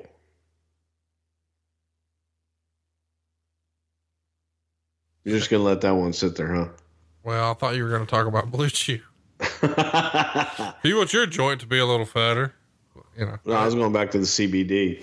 Oh, I got you. See, fatter joints. In fairness, we should mention there is no THC in CBD. You will not fail a drug test. I get that question all the time. Like a couple of weeks ago when I first had the freeze at the office, because it's always been delivered to my house, and I had some delivered to the office. Everybody was surrounding me and asking questions. And they're like, "Oh, we can't use this. What if we're drug tested?" No. By the way, that just knocked Goldberg out, I think. For real? I think so. I might be wrong on that. No. It's when he spears him. When he spears him, Goldberg's going to get knocked out for real here in a spear. It's to drive his own right there. Goldberg's loopy as shit right now. You can see he ran his own head wide open. Speared the fuck out of his own head. Yes. I thought it was that hurt DDT. me watching it. Yeah. If he didn't have a giant fucking neck, he would have hurt himself many times over. But dude, that was real. Yeah, that hurt both of them. Here we go.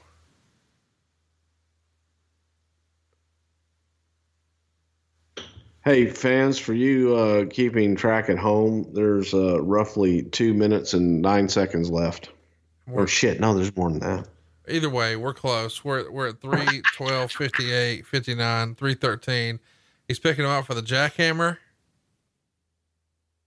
And he's not. He can't do it. He's knocked himself loopy. He just can't do it. What's going to happen? That's small packaging right now. Going to try one more time. Here we go. Tongue out. We're ready. Nope, slips behind him and wham! Diamond cutter. Look at the crowd, dude. They're conditioned for the diamond cutter. They're ready. Even the referee.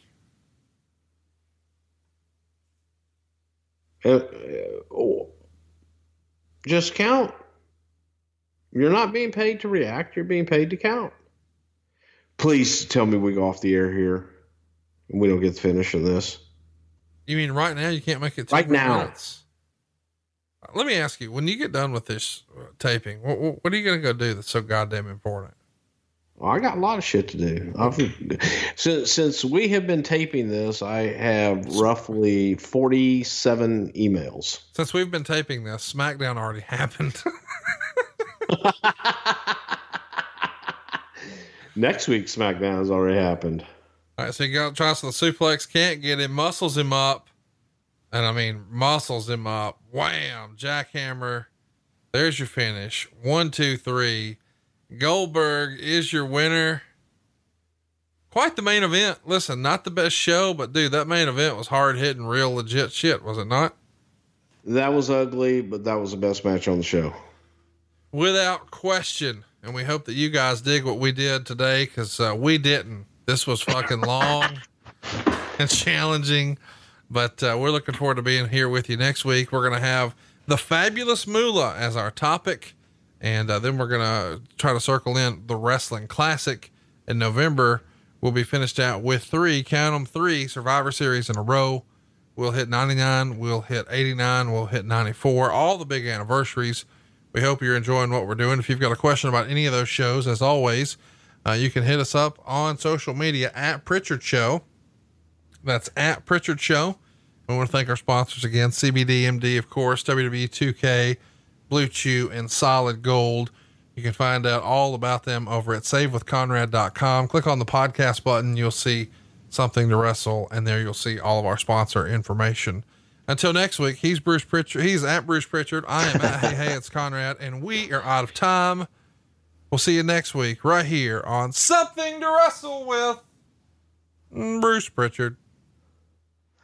Shaka Khan. Så de scanning Pashovia. I lunch with him. John brings his skewed sense of humor. Jeff brings tips to cut strokes off your next round. Together, it's those weekend golf guys. They'll pay a lot of money to PXG and Titleist and Callaway and on and on and on, right? How many yards do you think you're going to pick up with that extra driver? I think I can get an extra 5 to 10. What if I give you 15 to 20? You pay me more. Jeff Smith teaches on a sliding scale. Those Weekend Golf Guys, the podcast, part of the Believe Network. Just search BLEAV on YouTube or wherever you listen.